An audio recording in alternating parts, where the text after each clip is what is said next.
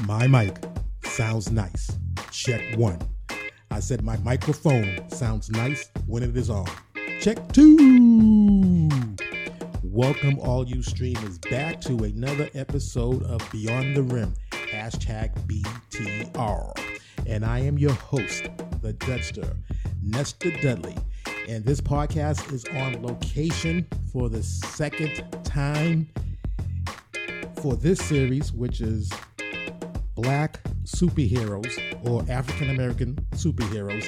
And I am once again been invited into the home of Alan Vickers, who is the manager of New England Comics in Malden, Massachusetts. Malden is 5.5 miles north of the city of Boston.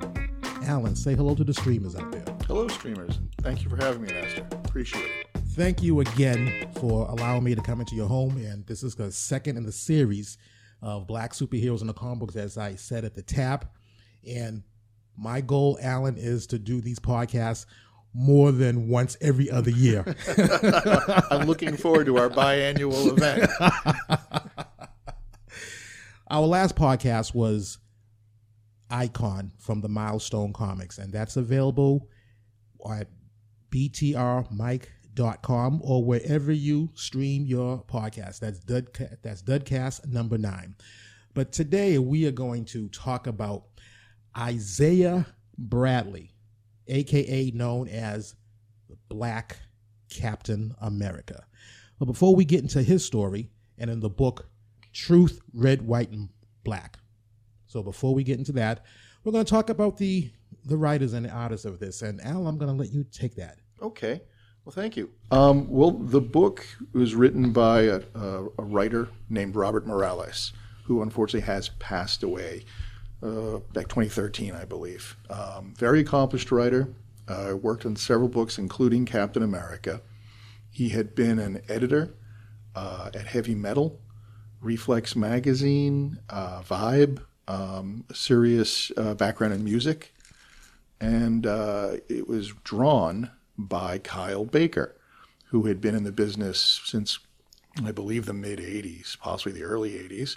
Another African-American creator, known for his humorous books, Cowboy Wally's Show, Why I Hate Saturn, various projects for Walt Disney. And then along came this very serious project that he put his all into, and it really shows. It's some fabulous art. The two of them supposedly met while both were working at Reflex Magazine. They struck up a good friendship, and later, when Morales was pitched the idea from Marvel, we'd like you to do something with the idea, an inspiration of the Tuskegee syphilis experiments. What could you do for us? Initially, he found the idea odd. He didn't think there was a good fit for it. But eventually, he worked out some details, thought about some various things, and realized how he could apply it to a very serious subject. Kyle Baker was brought into the mix, and the two of them sort of bounced ideas off of each other. Both being African-American creators, they were unfortunately too aware of the racism that ran rampant in the military and in the United States, during and post-World War II. They pitched the idea to Marvel. They kind of soft-pedaled it a little bit, afraid that it wouldn't be as well received if it was too serious a subject matter. And instead, Marvel, to their everlasting credit, said, no, throw some hard, fast balls at us, at our public. We don't want just another Captain America story. We want something new here, something for the 21st century. Give us what you got. So they turned up the volume, and word got out that this book was being worked on. And the public reaction was initially kind of opposed. Too many people were, they're going to ruin Captain America. They're going to do things to Captain America that aren't right. But Morales and Baker are fans, besides being creators. They liked the character. They liked comic books as a medium, which is a terrific medium. So they stuck to their guns. Marvel stuck to their guns. They worked on the project for the better part of a year. It came out in 2004, I believe was its publication date. And the naysayers that were online changed their tones immediately. The book was a huge hit, wonderful success. And even people that had denounced it, let's say, as, oh, this is going to be some sort of a show, were suddenly apologetic. And that's unlike your comic book reader is almost the first one to pipe up with, this is wrong, but almost never to change their mind and then apologize and say, I was wrong. The book changed, the way people looked at the African American experience in the military. Suddenly it became, with the Tuskegee syphilis experiments only coming to light in the early 70s through a whistleblower and not really being properly investigated until well into the 90s. And a lot of people out there were ignorant of that story, of that situation. And suddenly that opened up education, if you will. It was suddenly there was something to be taught that was being ignored in schools. They were getting out of a comic book. And it did wonderful things for the medium of the comic book. It showed that there are comic books for kids. There's the Batman cartoon. And then there are comic books for adults, just like there are movies and there are books and radio and music. This was reaching a wider audience. And I think Morales and Baker, it's a feather in their caps. Their names, they're talented men, but this is the project that's always going to be associated. And if you were to look them up on Wikipedia, it would probably say, born in and wrote this, born in and drew this. It's a monumental point in comic book history and American history. And for the streamers who are not familiar with the Tuskegee syphilis study, we're just going to synopsize that. The Tuskegee study of untreated syphilis in the Negro male. That was the complete name of that study. It was shortened to the Tuskegee syphilis study. And the purpose of this study was to observe the natural history of untreated syphilis. Although the African-American men who participated in this study were told they were receiving free health care from the federal government, they were not. As an incentive for participation in the study, these men were promised free medical care, but were deceived by the public health service, who never informed subject of their diagnosis, the diagnosed placebos, ineffective methods, and diagnosed procedures as a treatment.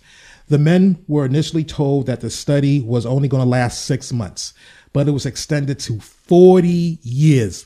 You heard me right, 40 years. After funding for the treatment was lost, the study was continued without informing the men that they were never treated. None of the affected men was treated with penicillin, despite the fact that by 1947, the antibiotic was widely available and it had become a standard treatment for syphilis. The study continued under numerous public health service supervisors until 1972, which is Allen's point, when it was leaked to the press that the termination in November 16th of that year, again 1972, the study caused the death of 128 participants, either directly from syphilis or from related complications. The 40-year-old Tuskegee study was a major violation of ethical standards. So for the streamers out there that did not know or were not familiar with the Tuskegee syphilis study, just wanted to give very little background history about that, Alan. Yeah, that's a low point in our history. Terrible behavior. Our government is there to help us, to take care of us. And they abused their authority and their power in that situation. And it's to no real end. Nothing came out of it. As you said, by 47, they knew that penicillin was this remarkable wonder drug. They weren't given it. They knew that this, initially, if I remember correctly, the study was started against African Americans because it was believed that they were more likely to catch syphilis and that they had a harder time fighting off the effects of it. So we'll experiment on them. Well, how does that, but a control group of the same type of person, that doesn't work. And these people had families. They had wives that caught it. They had children that were born congenitally with syphilis for no other reason than a group of really not good men believed these were expendable people. Terrible situation. It's something that weighed on Robert Morales when he was conscious, very aware of it, and very conscious of it when he wrote Truth. It is the linchpin that the story runs on. Terrible. Very much terrible. Very much terrible. So now getting into the story of Isaiah Bradley, the Black Captain America, and as you said before, this was not to rewrite Marvel history. There was Captain America. We all know the story of Steve Rogers. He became Captain America, and we all know that story. We all salute the good captain to this day. But this story actually focuses around three characters. It focuses around Isaiah Bradley, Maurice Canfield, and Sergeant Lucas Evans. And this is three black males that were in different phases of their life and in society. We had Isaiah Bradley, who was born and raised in New York City, basically a newlywed by the time he enlisted. A young, recently married man. In fact, if I recall correctly, I think it's in the second issue of the series.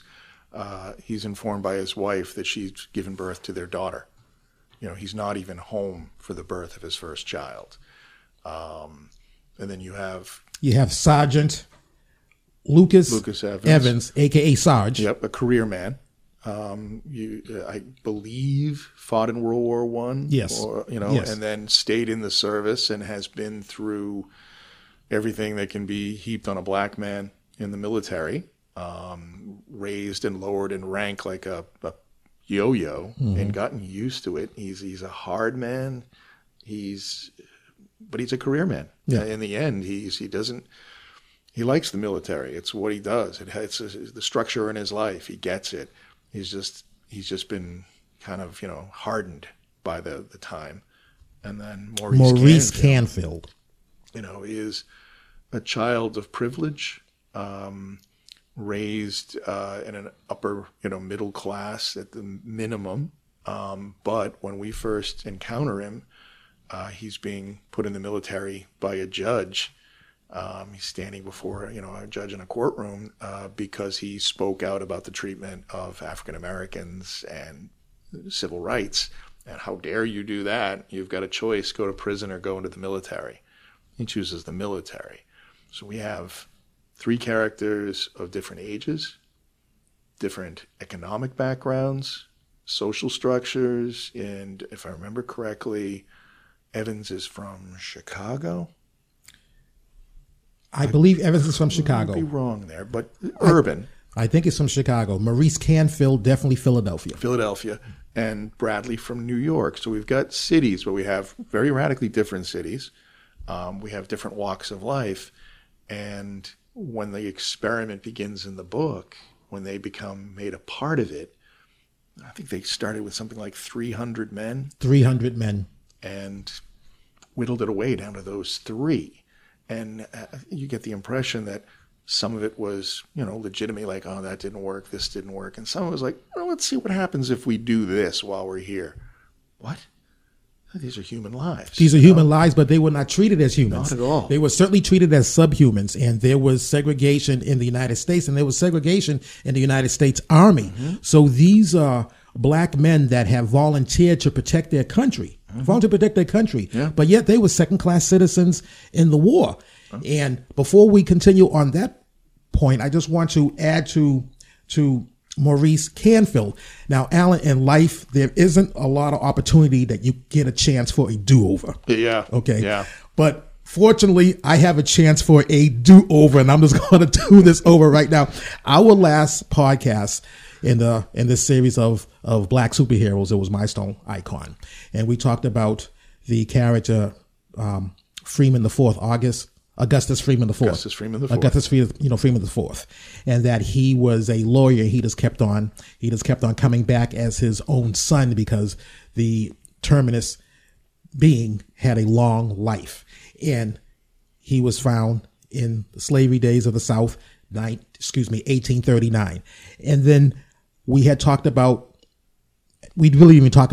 mentioned Reconstruction. Yeah. I glossed over Reconstruction, and the streamers let me hear about it. Nestor, we didn't know about Reconstruction. Why didn't you go into Reconstruction? So, Alan, I have an opportunity for a do-over. Yeah, let loose. I am going to theorize that Maurice Canfield, the reason why he was of privilege, his father was a doctor and stuff like that. And again, we're talking, the story takes place in 1940.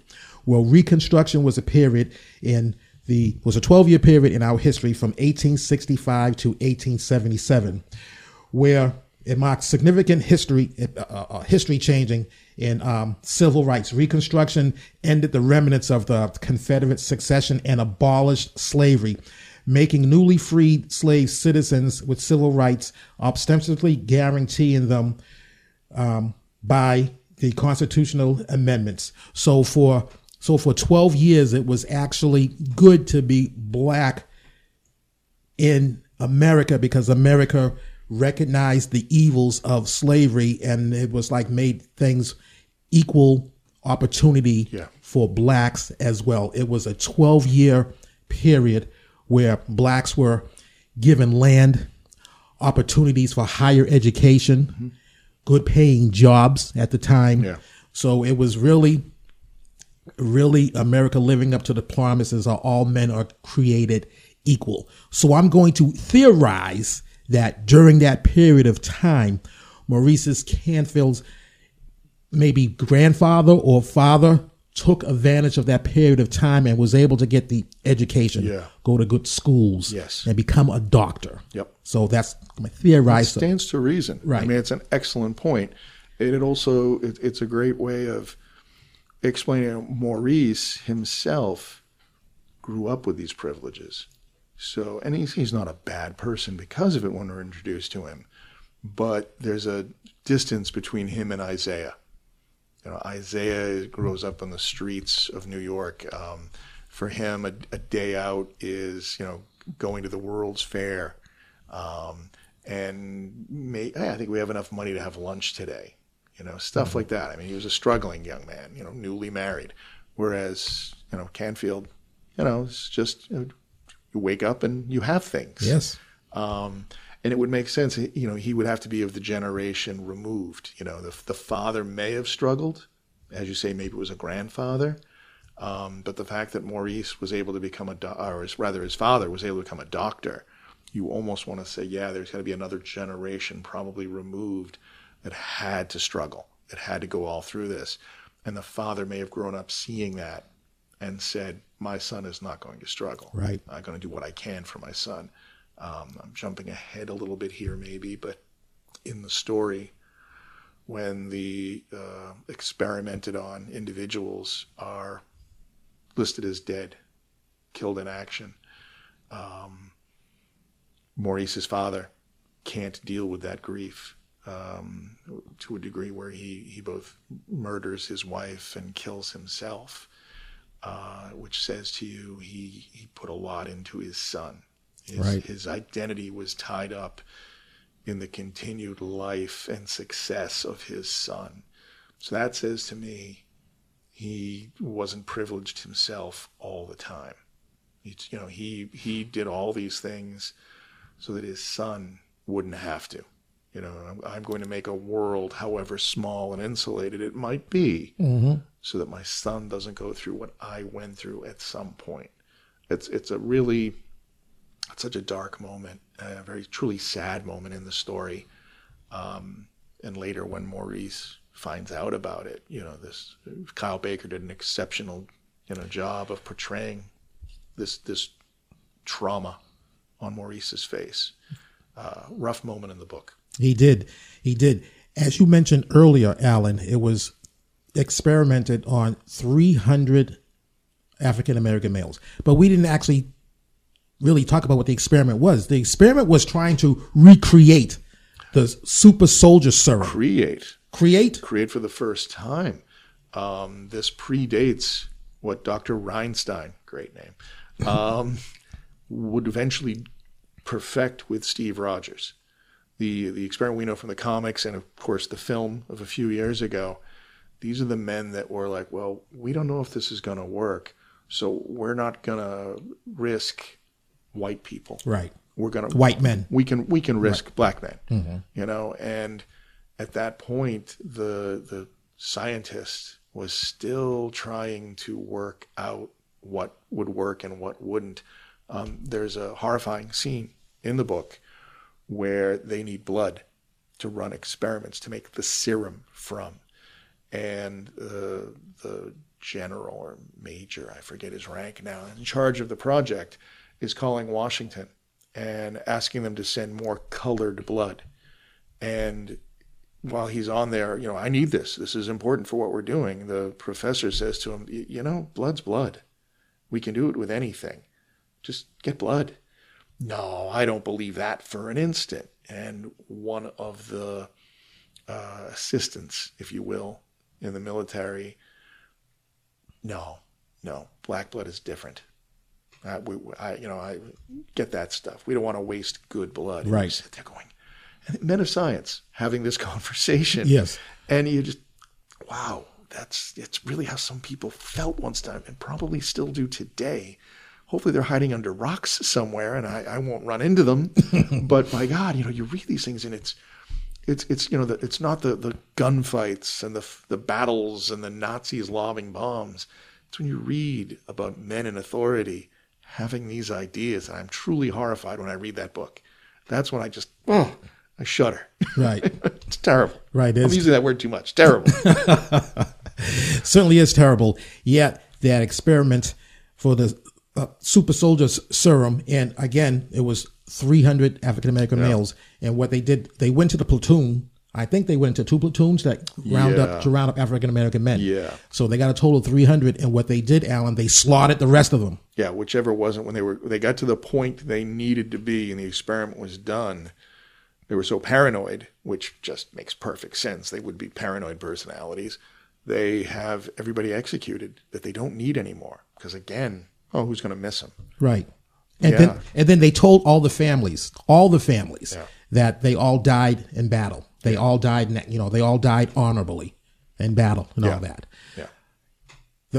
There was one person that just wasn't going to accept was not going to accept that. Wanted proof, wanted to see the body. It just didn't smell right. Yeah. And that was Mrs. Isaiah Bradley. Faith is no idiot. Yes, Faith. Was her maiden name Shabazz? Faith? That sounds correct. Faith Shabazz, yeah. Yep. Faith wasn't having it. Yeah. Faith wanted proof. Yeah. Yeah, she insisted on seeing it. And there is that wonderful line where she, goes back to the Pentagon and says, care to explain to me exactly what kind of bomb turned my husband into a white man? Because she had seen the corpse. And when you see the look of horror, you're thinking, it must be horrible, whatever is in this closed casket. But no, it's because suddenly she's hit with the beginnings of a conspiracy. She's not a fool. She's the smartest character in the book. Right. I adore her for that. She goes back to the military and says, "This isn't my husband, and what are you trying to pull?" And then they send another officer, a black officer, to speak with her. And her immediate reaction upon having this guy come up to her is going, what are you going to explain it to me in color? Mm-hmm. And she's like, "I'm not a fool." And he to his credit, that character could quite possibly be legitimate. He explains to her that when a group of men are blown up in a battle, the military does what it can to recover what's left. And sometimes they just have to divvy it evenly so that survivors have closure. They're given something they can bury or cremate or what have you. And she, I don't want to use the word accepts that, but she understands that at an intellectual level, but she's just not buying it. I think her attitude was, that's plausible. Plausible, perfect That's word. plausible, but I'm not accepting it. Yeah, there's more going on here. Faith never lost faith. Not at all. Not at all. She's a wonderful character, and the book could almost be said to be about her. As of, I think, page 2, we see her walking with her husband, and she's singing him. Mm-hmm. She's saying little comments, little asides that he sighs and rolls his eyes, and this woman's going to be trouble for the rest of my life. Mm-hmm. And he's looking forward to that being a long life, because she's a wonderful character. And then when we get to the middle of the series, and we're kind of time jumping, we're getting Captain America in the modern day, who has somehow gotten wind of these experiments and Isaiah and wants to know what happened and what's going on. He goes to the military, and they snow him. They just, right. Oh, yeah, and he knows it. So what does he do? He goes and finds Faith. And, may I talk to you? And she's refreshingly honest. She doesn't pull a punch when she talks to him. Great scenes. And then we go back and forth. We have flashbacks to Isaiah and Maurice and Evans before, they are sort of removed from the story. Mm-hmm. We see the adventures that Isaiah gets into, but they're all clarified by Faith. She catches the reader up to date. This is what happened at that point. This is where we're going. And says a few things to Steve Rogers that he's got to think about. For instance, she mentions that in the experiments, the early days of them, they caused her husband to be sterile. Right. They had their daughter before he joined the military, and they weren't going to have any more children.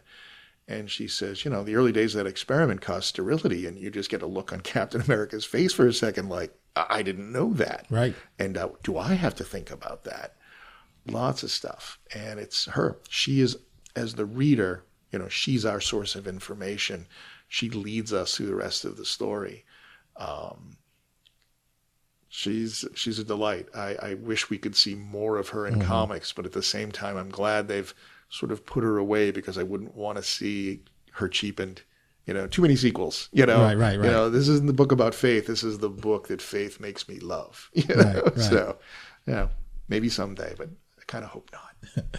Isaiah Bradley would eventually become the lone survivor of that experiment, along with Canfield and Evans. It was the three, but then there was an argument or a fight between the three of them because Bradley was reading a comic book about the adventures of Captain America. Yeah. And he started to think, he was like, well, what's going on here? And Sarge wasn't having it because Sarge was that military man. Yeah. And Maurice Canfield, who basically lost him when he found out about his parents. Yeah. So a fight ensued. Two of them did not survive. Isaiah survived, and he was the lone one. So he went on a lone suicide mission. Yeah. Yeah, into Berlin.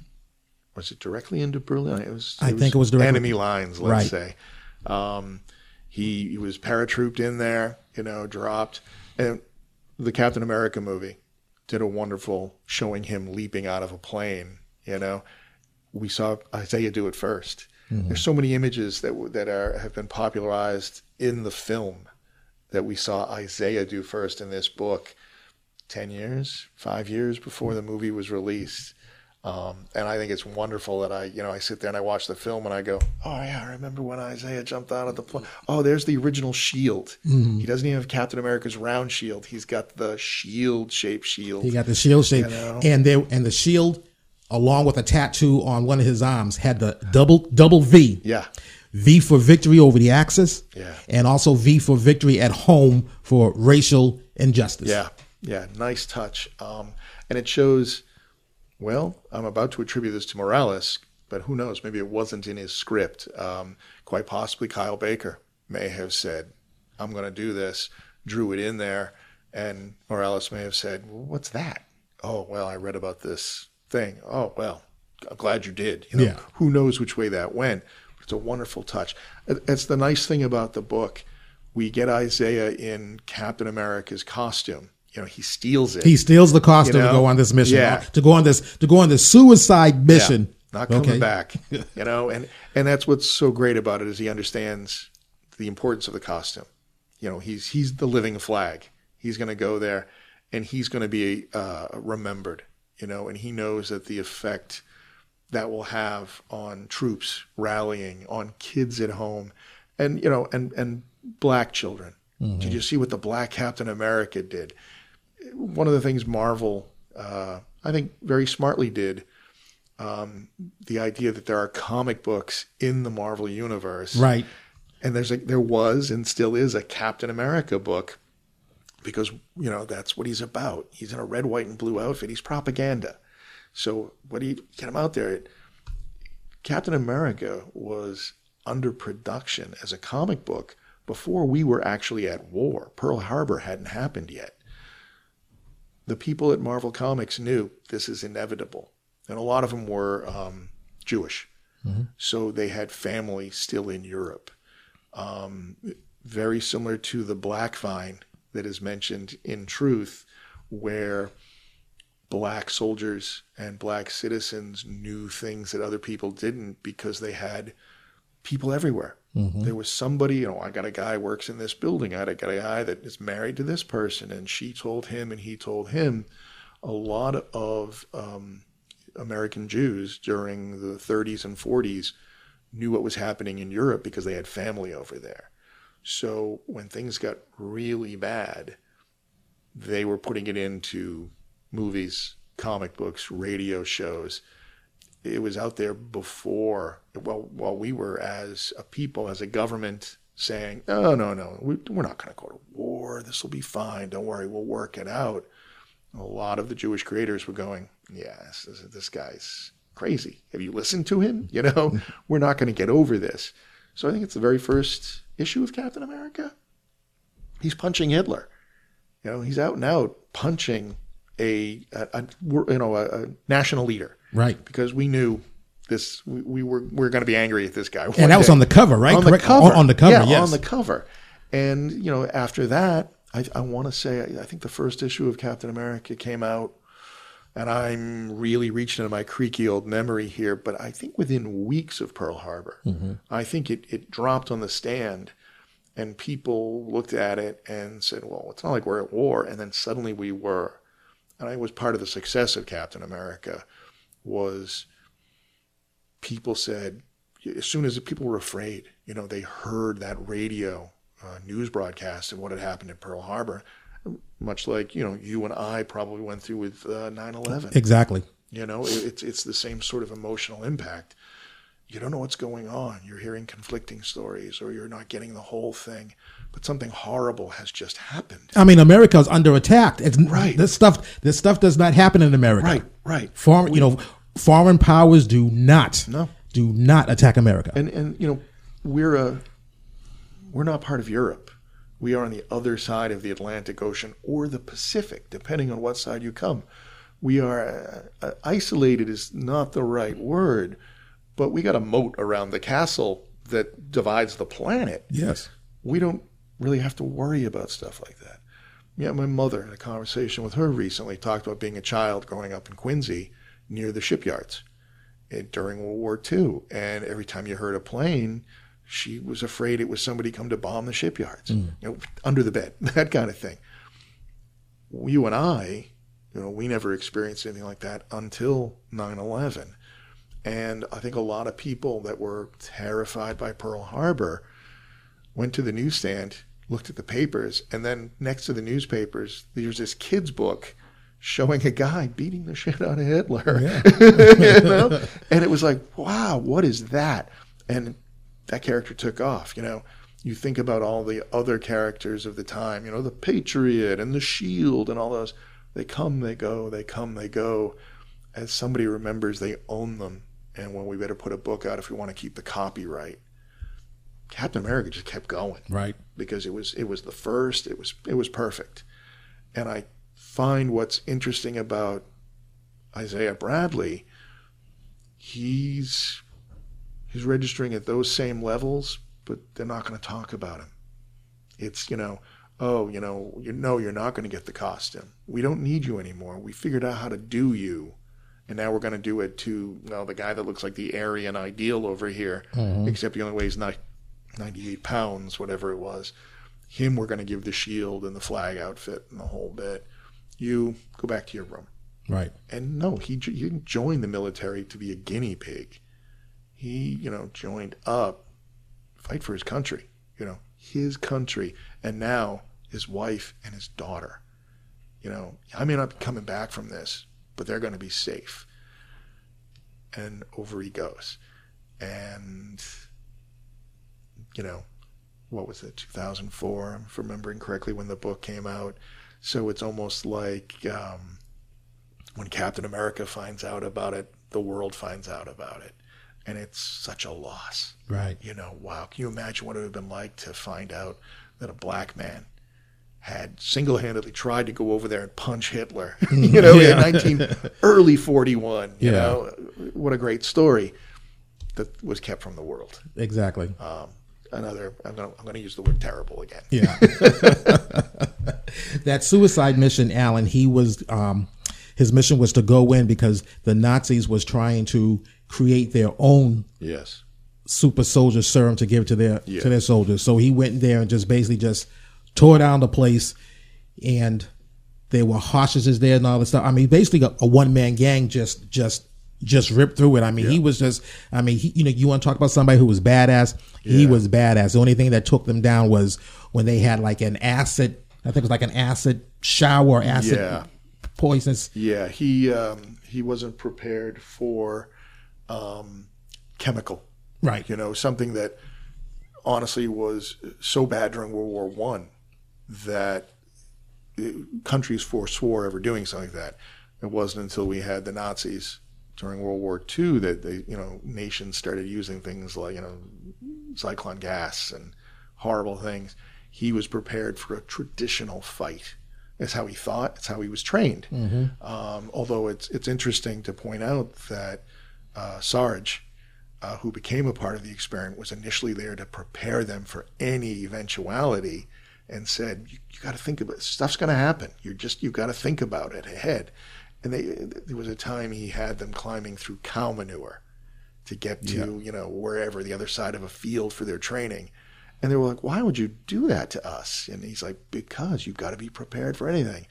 You feel awful now, don't you? Yeah. Imagine if you had to do that and then fight." And that was, Isaiah, was, maybe.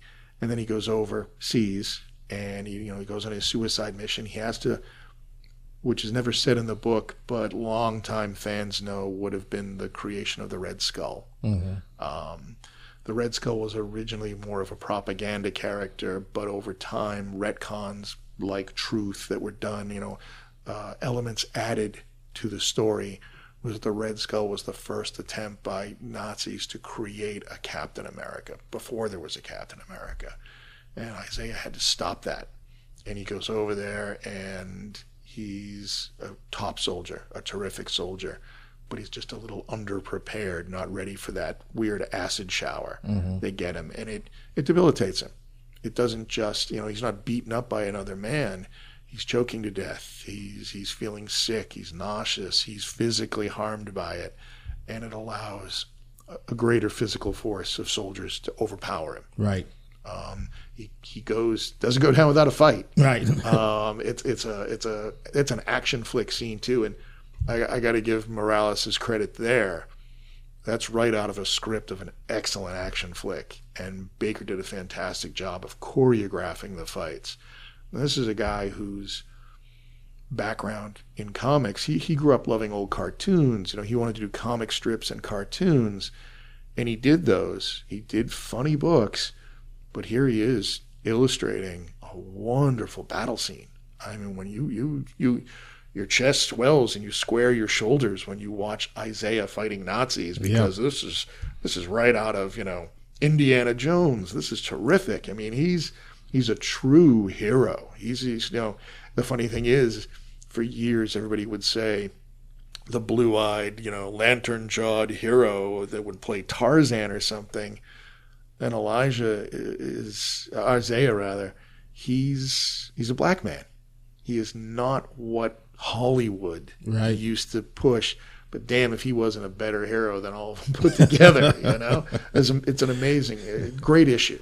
And the fact that it ends with him being taken down, beaten, and beaten. I should use that word too. They don't say, oh, you know, well fought, you know, Captain America, and then, you know, chain him and, you know, give him a good meal. They beat him up. Yeah. You know, he's not tortured. He's abused. He's horribly abused. You know, the way angry men in war treat the guy that just kicked the hell out of them.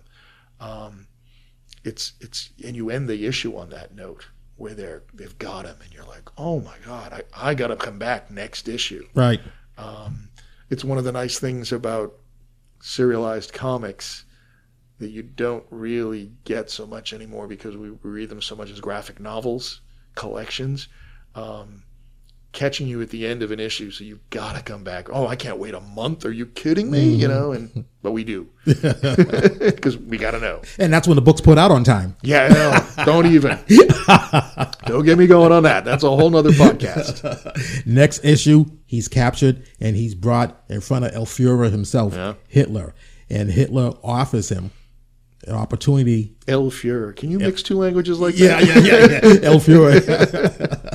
Hitler offers him an opportunity to betray his country and fight on the side of the Axis. Yeah. And Isaiah wasn't having any problem. You know, he wasn't having any of that. And if you remember, do you remember what he said? No. He said his wife would kill him if he would. Right. Again, we bring her back to faith. Back to faith. I mean, she is the middle of this story, you know? And it's funny, you know, I remember when I read the scene when Hitler says to him, we can use you, you know, you're there. We'll take care of you. Think back to the look on Hitler's face when Jesse Owens accepted that gold medal at the Olympics. Right. Hitler didn't mean it. Hitler didn't mean it whatsoever. He did not mean it whatsoever. And I'm sure that Isaiah remembers that because Hitler was trying to play on what was going on in the United States. Yes. Saying that you guys are seen as a second-class citizen and all that. You know, you're probably not being treated right in the army. So, what, you know, let Germany, you know, embrace Germany. Yeah. Fight on our side and stuff. And Isaiah's no dummy because the whole world knows Hitler's plan about the Aryan race and all this stuff, the blonde hair and blue eyes. So he wasn't buying that. Yeah. And Hitler wasn't even sincere with that anyway, because what they were going to do is just dissect him and try to reverse engineer that formula so he can finally create his master race of formulas of soldiers rather. Yeah, no, that's it exactly.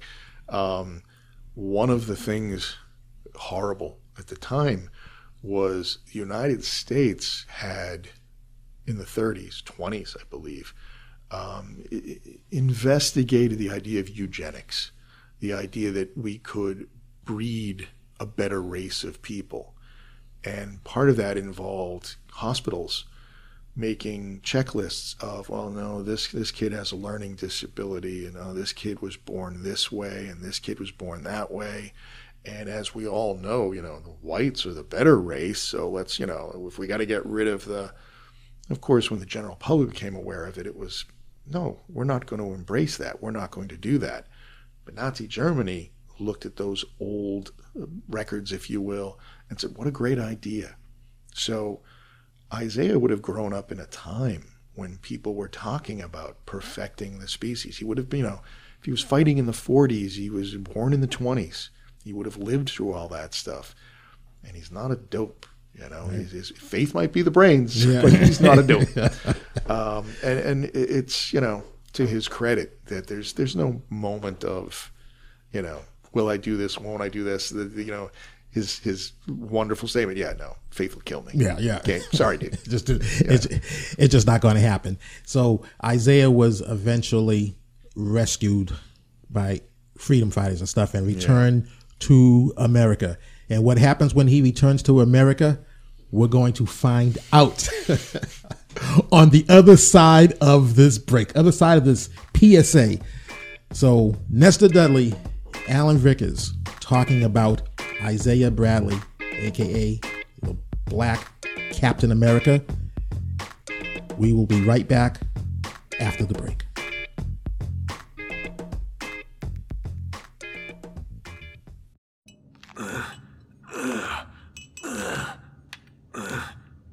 Pardon me, Batman, but we're rolling. 1 second. 999. 1,000.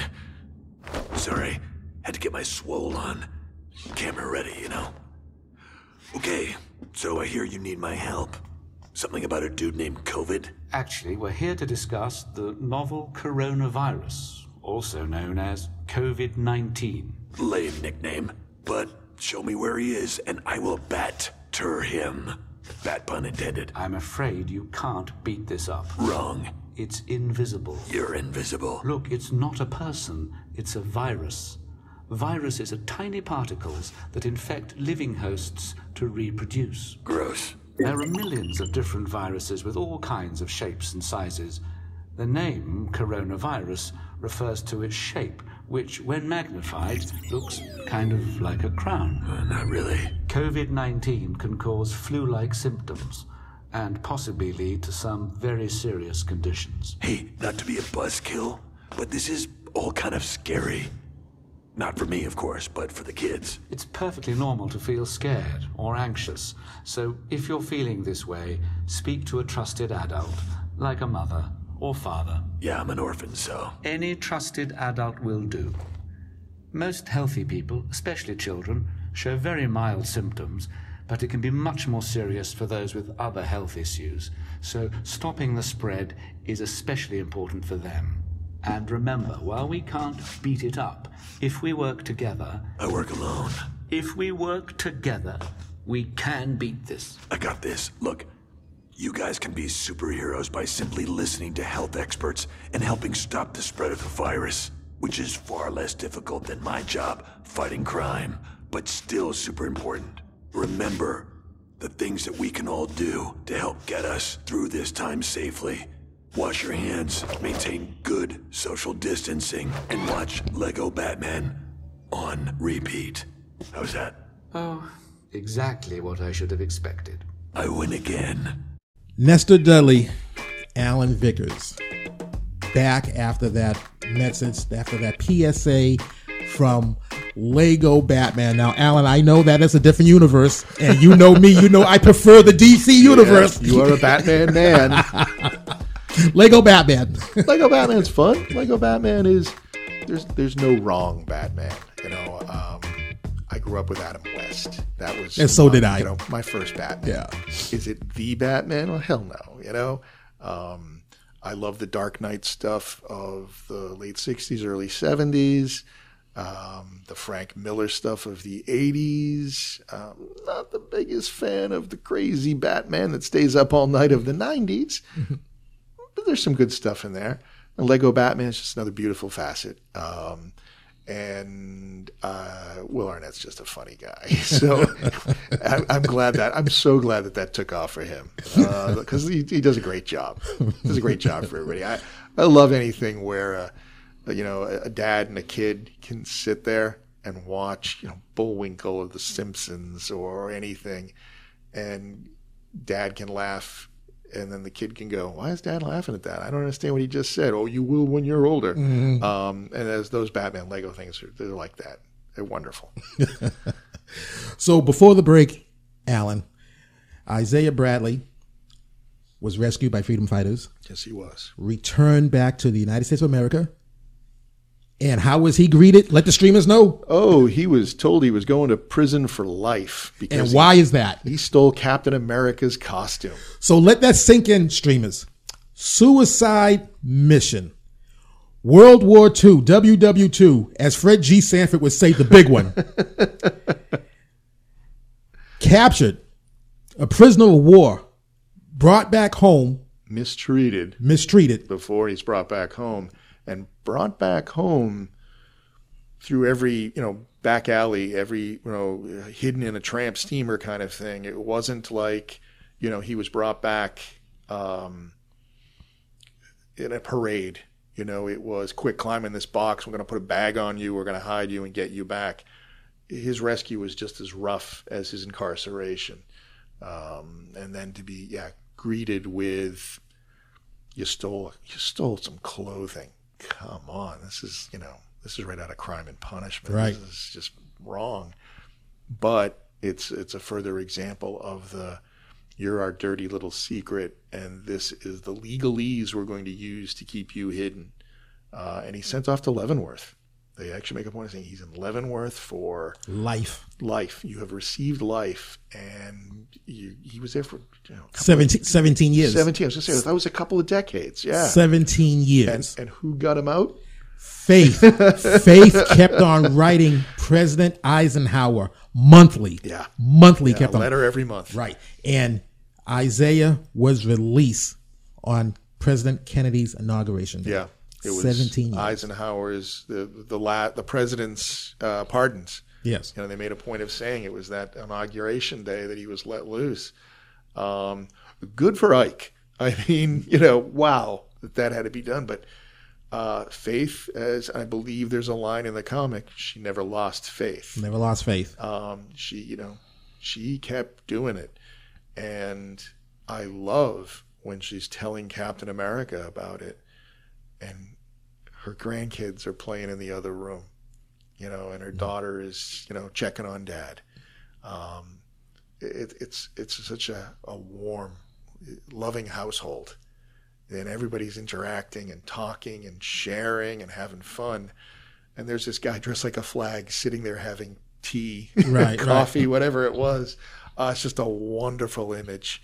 And as Faith explains, we finally got, Isaiah back, but the experiments took their toll. Now, there's something here. This will be the nerd in me. The whole reason you have me here today. In the original Captain America appearances, they show him being injected with the formula, but they also show a lot of machinery. And as we would get later in the comic books, usually early 70s stories, and what they followed up with and kept as part of the film, the super soldier serum is a two-part thing. There's the serum, and then there's being exposed to a radiation or something called a Vita ray.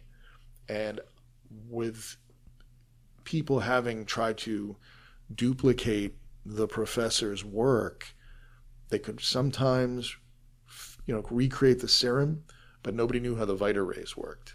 And without the Vita rays, the serum never quite works right, which is why we had some other bad Captain Americas show up in the 50s and the 60s.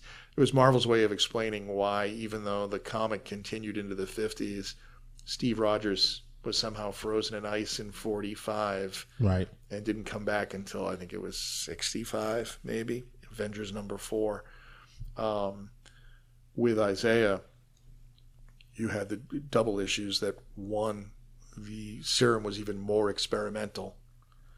2, he suffered some truly physical abuse at the hands of the Nazis. And 3, the unspoken thing is that at no point do you ever see the Vita ray introduced into his story. That's clearly something that the professor landed on between Isaiah and Steve Rogers. So Captain America, I love that this is, again, unspoken when he's hearing the backstory of why Isaiah is in bad shape. He's got to wonder if this is a potential future for him. Mm-hmm. And I have read that apparently Robert Morales, when writing the story, was inspired, if it's the right word, by what had happened with Muhammad Ali. As he got older, he suffered a lot of brain damage in the ring. Yeah. I mean, we I'm so pretty, and his record is so amazing. The man took some hits, and he walked them off. Part of his legend was he never let you see him wince or cry, An amazing athlete. Same with Isaiah. Here's this guy that did all these things, but he took some hits. He took some damage that we'll never know because it's not important to the story. It's more important to the mood of the story. We know this happened. But Captain America has to wonder, is it because of what happened to him? Or am I going to, one day I'm going to slow down and find that tremor in my hand. Faith even says that Isaiah can't even really talk anymore. Right. Such a sad moment. But man, he can smile. When she brings Captain America in to see him. and Captain America presents him. He's recovered what's left of that original costume and says, "This is yours. Thank you, for your service." Captain America has just said, "Soldier, you did a damn good job, and we all owe you." And you get that wonderful smile on Isaiah's face. Because at the end of the day, Alan, that's what all the soldiers just wanted. They just wanted a thank you. Yeah. Thank you for your service. Yeah.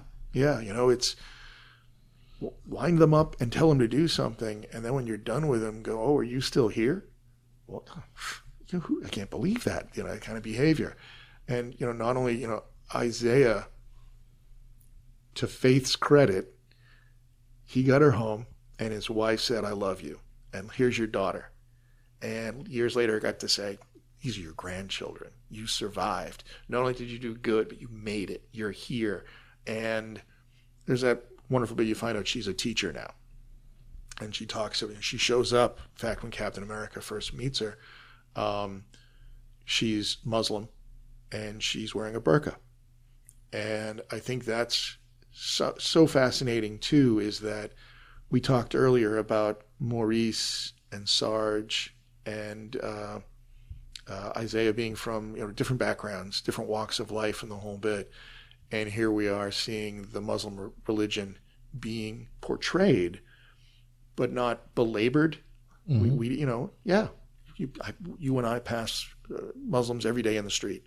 They don't stop to, "Hi, by the way, I'm a Muslim." Right. "Oh, well, tell me more," or I'm gay. "Oh, tell me more about that." No, they're just people. We pass them, we get on with our lives, they get on with theirs.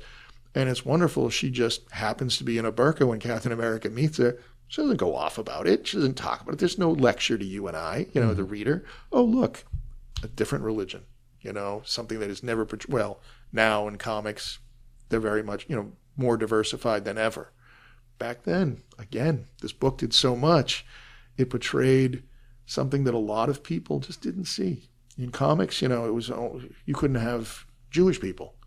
To this day, I insist that Peter Parker is meant to be Jewish, I mean, it's such a, the background is just like, just shy of saying it. Right. And just a few years ago, The Thing and the Fantastic Four finally portrayed, right. Jack Kirby was Jewish, Stan Lee was Jewish.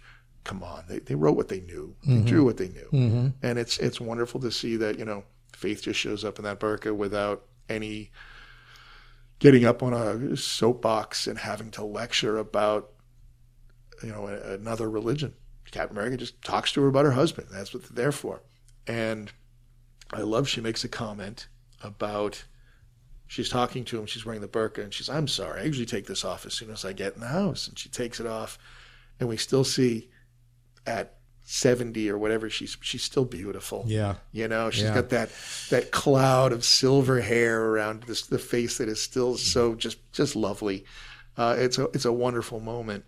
And then she mentions that one of the reasons she wears the burqa is it desexualizes her identity when she's talking to her students. The fact that she's a woman doesn't enter into what she's talking to them about. Mm-hmm. So when she teaches them, it's the subject matter, right, and how good she is at being a communicator, not a woman. Great moment. Again, Morales and Baker doing something so subtle. I didn't read these words in the story that, she communicates, she's a great teacher, but after a panel, I know it. Mm-hmm. Wonderful, wonderful, wonderful bit. I didn't use the word terrible. Awesome. I used the word wonderful. See how this book treats you? You go into the darkest places, and by the time you're getting to the end, it's lightning. It's enlightening even. And I love that final bit when Captain America is, eye to eye, face to face with the man that did it before him. And they're standing in front of that wall of everybody that Isaiah's ever met. And you realize this guy, wow, he's this is the life.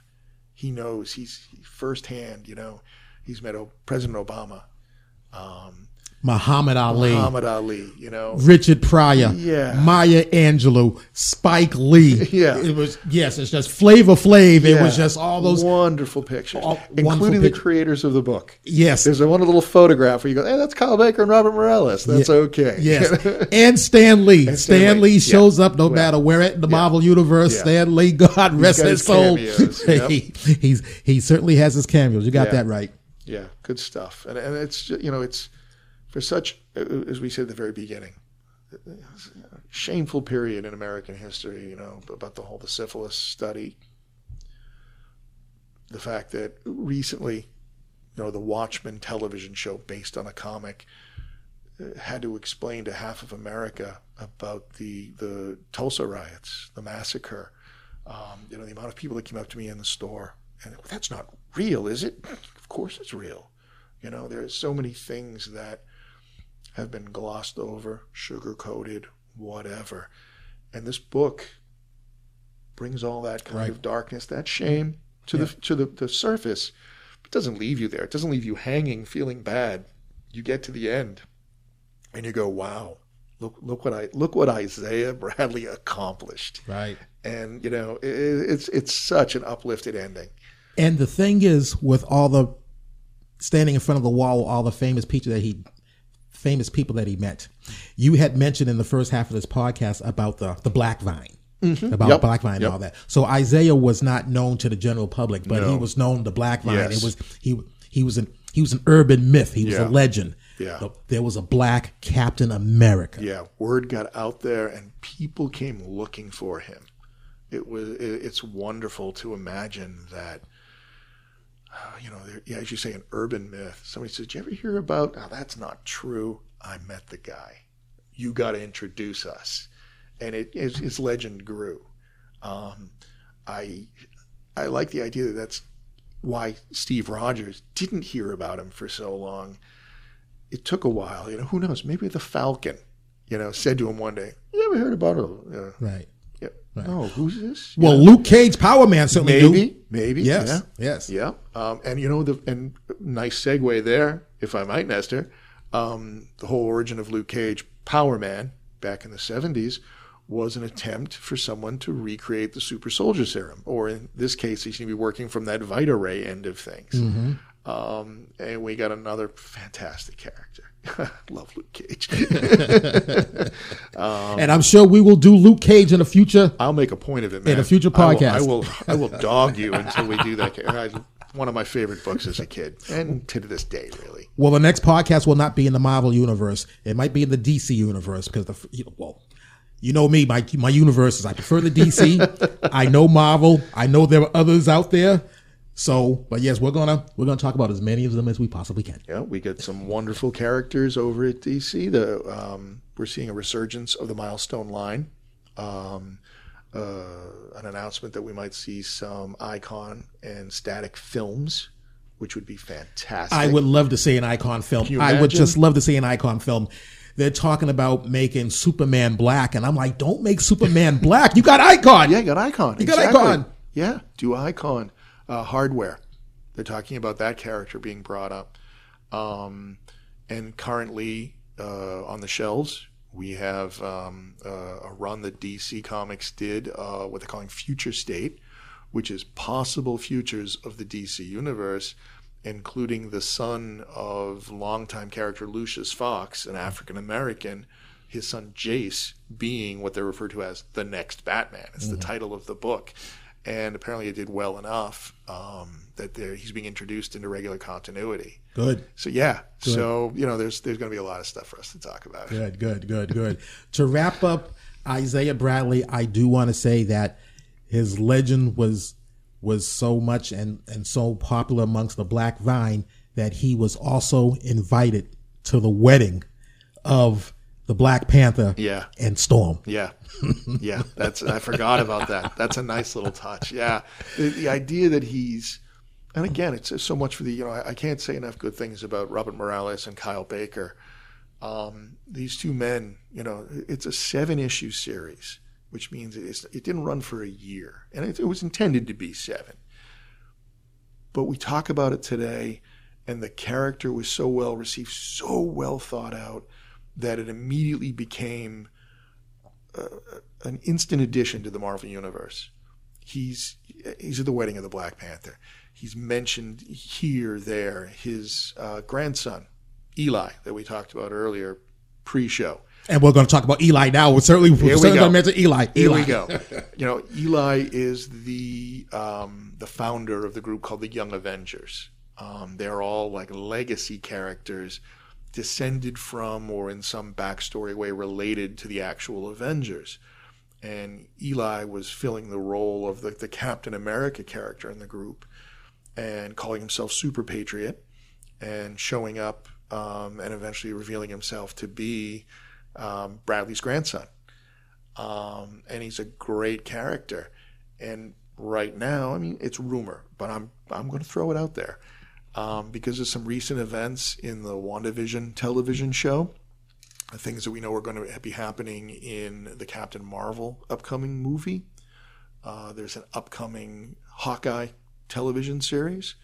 All these things that Marvel and Disney has planned, a lot of people think we're going to be seeing a Young Avengers project, in which case we could be seeing Eli. And if we see Eli, and it's going to be, he's the grandson of the original Black Captain America, people have to know that story. Yeah, absolutely. So absolutely. We could be seeing that. That could be a live action movie, a television series, and God, that would be a wonderful television show. Certainly, with its finite story, that's a fine 2-hour film right there. I'd rather see TV. Then it would be on longer. Yeah. But yeah, we could be getting the Young Avengers, and these characters would be getting their due, and I think it's a great thing. And again, like I say, such a short-lived project that made such a big contribution to the Marvel Comics books. It's permanent. It's not going anywhere. Right. That's the nicest thing about it is, it's in 10 years, it's not going to become what happened to da-da-da.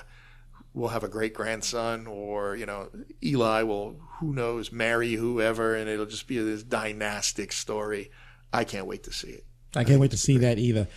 Well, Alan, the time has flown. We've gone over the hour, but that's okay. We were talking about the break. It was like, not all podcasts can be under an hour, just as long as that content is there. Yep.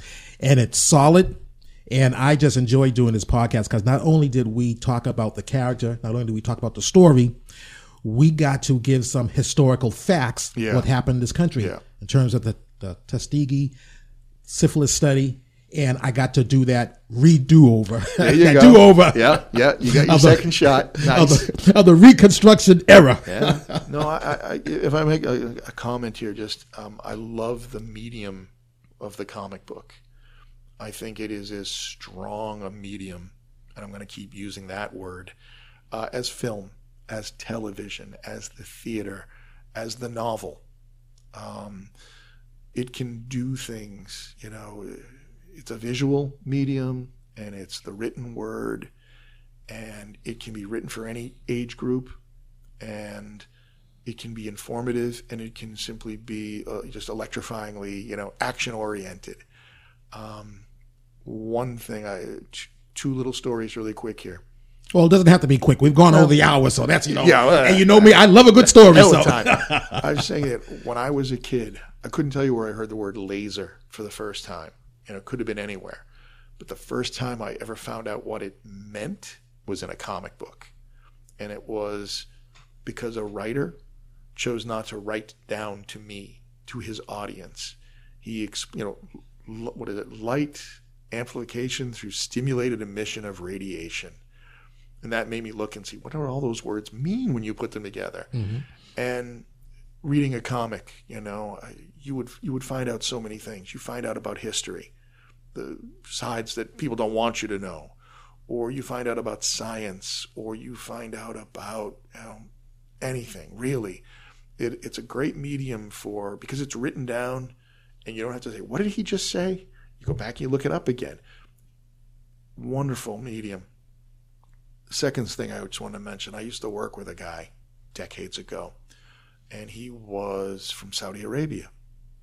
Moved to this country with his mother and brother, very young age, 5 or 6 years of age. And his mother gave him comic books, and he read those, and that's what allowed him to keep up in school when he was learning English, because he had a visual image to what are they talking about? Wow. And he could go back, he could turn a page back, and say, oh, it means this. And because it was fun, it taught him how to read. And I'm going to just sound pompous for a second here. There's a wonderful quote from Oliver Wendell Holmes that reading is to the mind what exercise is to the body.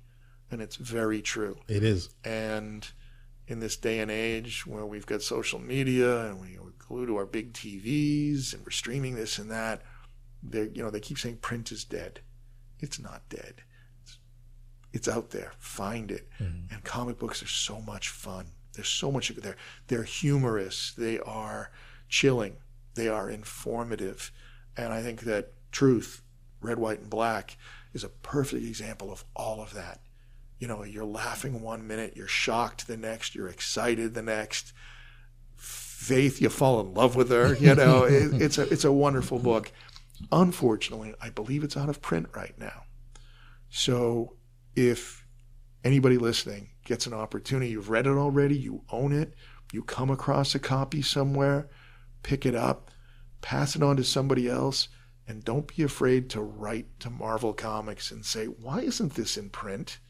Shame them into putting it back out there, because it's that good. It really deserves to be out there. And maybe I'm wrong, but I don't think I am. I think it's a hard thing to find right now, partly because nobody's talking about it, and they need to. We're at a perfect time right now in our nation's history. Mm-hmm. It's not just a nice entertaining piece; it's a nice historical text piece. It should be out there.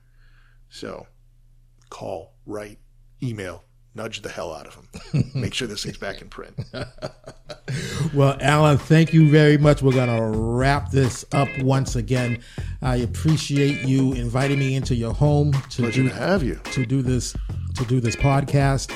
And I'm looking forward to our next podcast, which is going to be sooner than 2 years from now. I like the sound of that. Let's go a few months from now. Yeah, we go. Yep. A few months from now. Yeah. So once again, I want to thank Alan Vickers, who is the manager of New England Comics, which is in Malden, Massachusetts on Pleasant Street. Malden is 5.5 miles north of the city of Boston. Beyond the Rim is available on Apple Podcasts. Beyond the Rim is available on Spotify. Beyond the Rim is available on Google Podcasts. Beyond the Rim is available on Stitcher. Beyond the Rim is available on Amazon Music. Beyond the Rim is available on Podbay. Beyond the Rim is available on TuneIn Radio. Beyond the Rim is available on iHeartRadio. Beyond the Rim is available on YouTube or wherever you stream your podcasts. Visit our website at btrmic.com. That's btrmic.com, where you can stream past episodes and discover additional podcast platforms where Beyond the Rim is available. #follow, #stream, #retweet, Twitter handle @NestorDudley. Until next time, streamers, buenas noches. Hooches cooches. I came in peace. I leave with love. This is for the red, the black, and the green. Living cool, living calm, living clean. I'm out.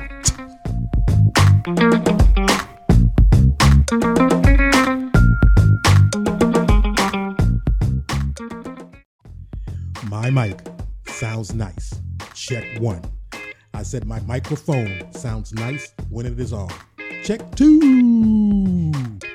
Welcome all you streamers back to another episode of Beyond the Rim, #BTR. And I am your host, the Dudster, Nestor Dudley. And this podcast is on location for the second time for this series, which is Black superheroes or African American superheroes. And I am once again been invited into the home of Alan Vickers, who is the manager of New England Comics in Malden, Massachusetts. Malden is 5.5 miles north of the city of Boston. Alan, say hello to the streamers out there. Hello, streamers. Thank you for having me, Nestor. Appreciate it. Thank you again for allowing me to come into your home. And this is the second in the series of Black Superheroes in the Comic Books, as I said at the tap. And my goal, Alan, is to do these podcasts more than once every other year. I'm looking forward to our biannual event. Our last podcast was Icon from the Milestone Comics, and that's available at btrmike.com or wherever you stream your podcast. That's Dudcast number 9. But today we are going to talk about Isaiah Bradley, aka known as the Black Captain America. But before we get into his story, and in the book Truth, Red, White, and Black. So before we get into that, we're going to talk about the writers and the artists of this. And Al, I'm going to let you take that. Okay. Well, thank you. Well, the book was written by a writer named Robert Morales, who unfortunately has passed away back 2013, I believe. Very accomplished writer. Worked on several books, including Captain America. He had been an editor at Heavy Metal, Reflex Magazine, Vibe, serious background in music. And it was drawn by Kyle Baker, who had been in the business since, I believe, the mid-'80s, possibly the early '80s. Another African-American creator, known for his humorous books, Cowboy Wally's Show, Why I Hate Saturn, various projects for Walt Disney. And then along came this very serious project that he put his all into, and it really shows. It's some fabulous art. The two of them supposedly met while both were working at Reflex Magazine.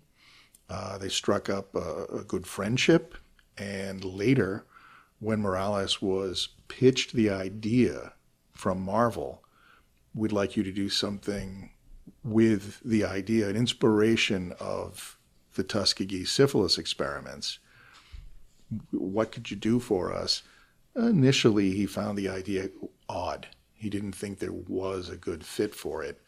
But eventually, he worked out some details, thought about some various things, and realized how he could apply it to a very serious subject. Kyle Baker was brought into the mix, and the two of them sort of bounced ideas off of each other. Both being African-American creators, they were unfortunately too aware of the racism that ran rampant in the military and in the United States, during and post-World War II. They pitched the idea to Marvel. They kind of soft-pedaled it a little bit, afraid that it wouldn't be as well received if it was too serious a subject matter. And instead, Marvel, to their everlasting credit, said, no, throw some hard, fast balls at us, at our public. We don't want just another Captain America story. We want something new here, something for the 21st century. Give us what you got. So they turned up the volume, and word got out that this book was being worked on. And the public reaction was initially kind of opposed. Too many people were, they're going to ruin Captain America. They're going to do things to Captain America that aren't right. But Morales and Baker are fans, besides being creators. They liked the character. They liked comic books as a medium, which is a terrific medium. So they stuck to their guns. Marvel stuck to their guns. They worked on the project for the better part of a year. It came out in 2004, I believe was its publication date. And the naysayers that were online changed their tones immediately. The book was a huge hit, wonderful success. And even people that had denounced it, let's say, as, this is going to be some sort of a show, were suddenly apologetic. And that's unlike your comic book reader is almost the first one to pipe up with, this is wrong, but almost never to change their mind and then apologize and say, I was wrong. The book changed, the way people looked at the African-American experience in the military. Suddenly it became, with the Tuskegee syphilis experiments only coming to light in the early 70s through a whistleblower and not really being properly investigated until well into the 90s. And a lot of people out there were ignorant of that story, of that situation. And suddenly that opened up education, if you will. It was suddenly there was something to be taught that was being ignored in schools. They were getting out of a comic book. And it did wonderful things for the medium of the comic book. It showed that there are comic books for kids. There's the Batman cartoon. And then there are comic books for adults, just like there are movies and there are books and radio and music. This was reaching a wider audience. And I think Morales and Baker, it's a feather in their caps. Their names, they're talented men, but this is the project that's always going to be associated. And if you were to look them up on Wikipedia, it would probably say, born in and wrote this, born in and drew this. It's a monumental point in comic book history and American history. And for the streamers who are not familiar with the Tuskegee syphilis study, we're just going to synopsize that. The Tuskegee study of untreated syphilis in the Negro male. That was the complete name of that study. It was shortened to the Tuskegee syphilis study. And the purpose of this study was to observe the natural history of untreated syphilis. Although the African-American men who participated in this study were told they were receiving free health care from the federal government, they were not. As an incentive for participation in the study, these men were promised free medical care, but were deceived by the Public Health Service, who never informed subject of their diagnosis, the diagnosed placebos, ineffective methods, and diagnosed procedures as a treatment. The men were initially told that the study was only going to last 6 months, but it was extended to 40 years. You heard me right, 40 years. After funding for the treatment was lost, the study was continued without informing the men that they were never treated.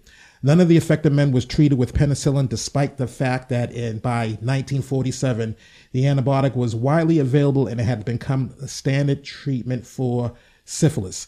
The study continued under numerous public health service supervisors until 1972, which is Allen's point, when it was leaked to the press that the termination in November 16th of that year, again 1972, the study caused the death of 128 participants, either directly from syphilis or from related complications. The 40-year-old Tuskegee study was a major violation of ethical standards. So for the streamers out there that did not know or were not familiar with the Tuskegee syphilis study, just wanted to give very little background history about that, Alan. Yeah, that's a low point in our history. Terrible behavior. Our government is there to help us, to take care of us. And they abused their authority and their power in that situation. And it's to no real end. Nothing came out of it. As you said, by 47, they knew that penicillin was this remarkable wonder drug. They weren't given it. They knew that this, initially, if I remember correctly, the study was started against African Americans because it was believed that they were more likely to catch syphilis and that they had a harder time fighting off the effects of it. So we'll experiment on them. Well, how does that, but a control group of the same type of person. That doesn't work. And these people had families. They had wives that caught it. They had children that were born congenitally with syphilis for no other reason than a group of really not good men believed these were expendable people. Terrible situation. It's something that weighed on Robert Morales when he was conscious, very aware of it, and very conscious of it when he wrote Truth. It is the linchpin that the story runs on. Terrible. Very much terrible, very much terrible. So now getting into the story of Isaiah Bradley, the Black Captain America. And as you said before, this was not to rewrite Marvel history. There was Captain America. We all know the story of Steve Rogers. He became Captain America, and we all know that story. We all salute the good captain to this day. But this story actually focuses around three characters. It focuses around Isaiah Bradley, Maurice Canfield, and Sergeant Lucas Evans. And this is three black males that were in different phases of their life and in society. We had Isaiah Bradley, who was born and raised in New York City, basically a newlywed by the time he enlisted. A young, recently married man. In fact, if I recall correctly, I think it's in the second issue of the series. He's informed by his wife that she's given birth to their daughter. He's not even home for the birth of his first child. And then you have Sergeant Lucas Evans, a.k.a. Sarge. Yep, a career man. I believe fought in World War I. Yes. Yes. And then stayed in the service and has been through everything that can be heaped on a black man in the military. Raised and lowered in rank like a yo-yo, and gotten used to it. He's a hard man. But he's a career man. Yeah. In the end, he likes the military. It's what he does. It's the structure in his life. He gets it. He's just been kind of hardened by the time. And then Maurice Canfield, is a child of privilege, raised in an upper middle class at the minimum. But when we first encounter him, he's being put in the military by a judge. He's standing before a judge in a courtroom because he spoke out about the treatment of African Americans and civil rights. And how dare you do that? You've got a choice: go to prison or go into the military. He chooses the military. So we have three characters of different ages, different economic backgrounds, social structures, and if I remember correctly, Evans is from Chicago. I believe Evans is from Chicago. I could be wrong there, but urban. I think it's from Chicago. Maurice Canfield, definitely Philadelphia. And Bradley from New York. So we've got cities, but we have very radically different cities. We have different walks of life. And when the experiment begins in the book, when they become made a part of it, I think they started with something like 300 men. 300 men. And whittled it away down to those three. And you get the impression that some of it was, legitimately like, oh, that didn't work, this didn't work. And some of it was like, well, let's see what happens if we do this while we're here. What? These are human lives. These are human lives, but they were not treated as humans. Not at all. They were certainly treated as subhumans, and there was segregation in the United States, and there was segregation in the United States Army. Mm-hmm. So these are black men that have volunteered to protect their country, but yet they were second-class citizens in the war. And before we continue on that point, I just want to add to Maurice Canfield. Now, Alan, in life, there isn't a lot of opportunity that you get a chance for a do-over. Yeah. Okay. Yeah. But fortunately, I have a chance for a do-over, and I'm just going to do this over right now. Our last podcast in this series of black superheroes, it was My Stone Icon, and we talked about the character Freeman IV, Augustus Freeman IV. Augustus Freeman IV. And that he was a lawyer. He just kept on coming back as his own son because the terminus being had a long life. And he was found in the slavery days of the South, 1839. And then we had mentioned Reconstruction. Yeah.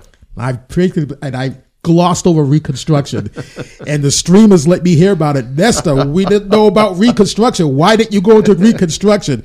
So Alan and I have an opportunity for a do-over. Yeah, let loose. I am going to theorize that Maurice Canfield, the reason why he was of privilege, his father was a doctor and stuff like that. And again, we're talking, the story takes place in 1940.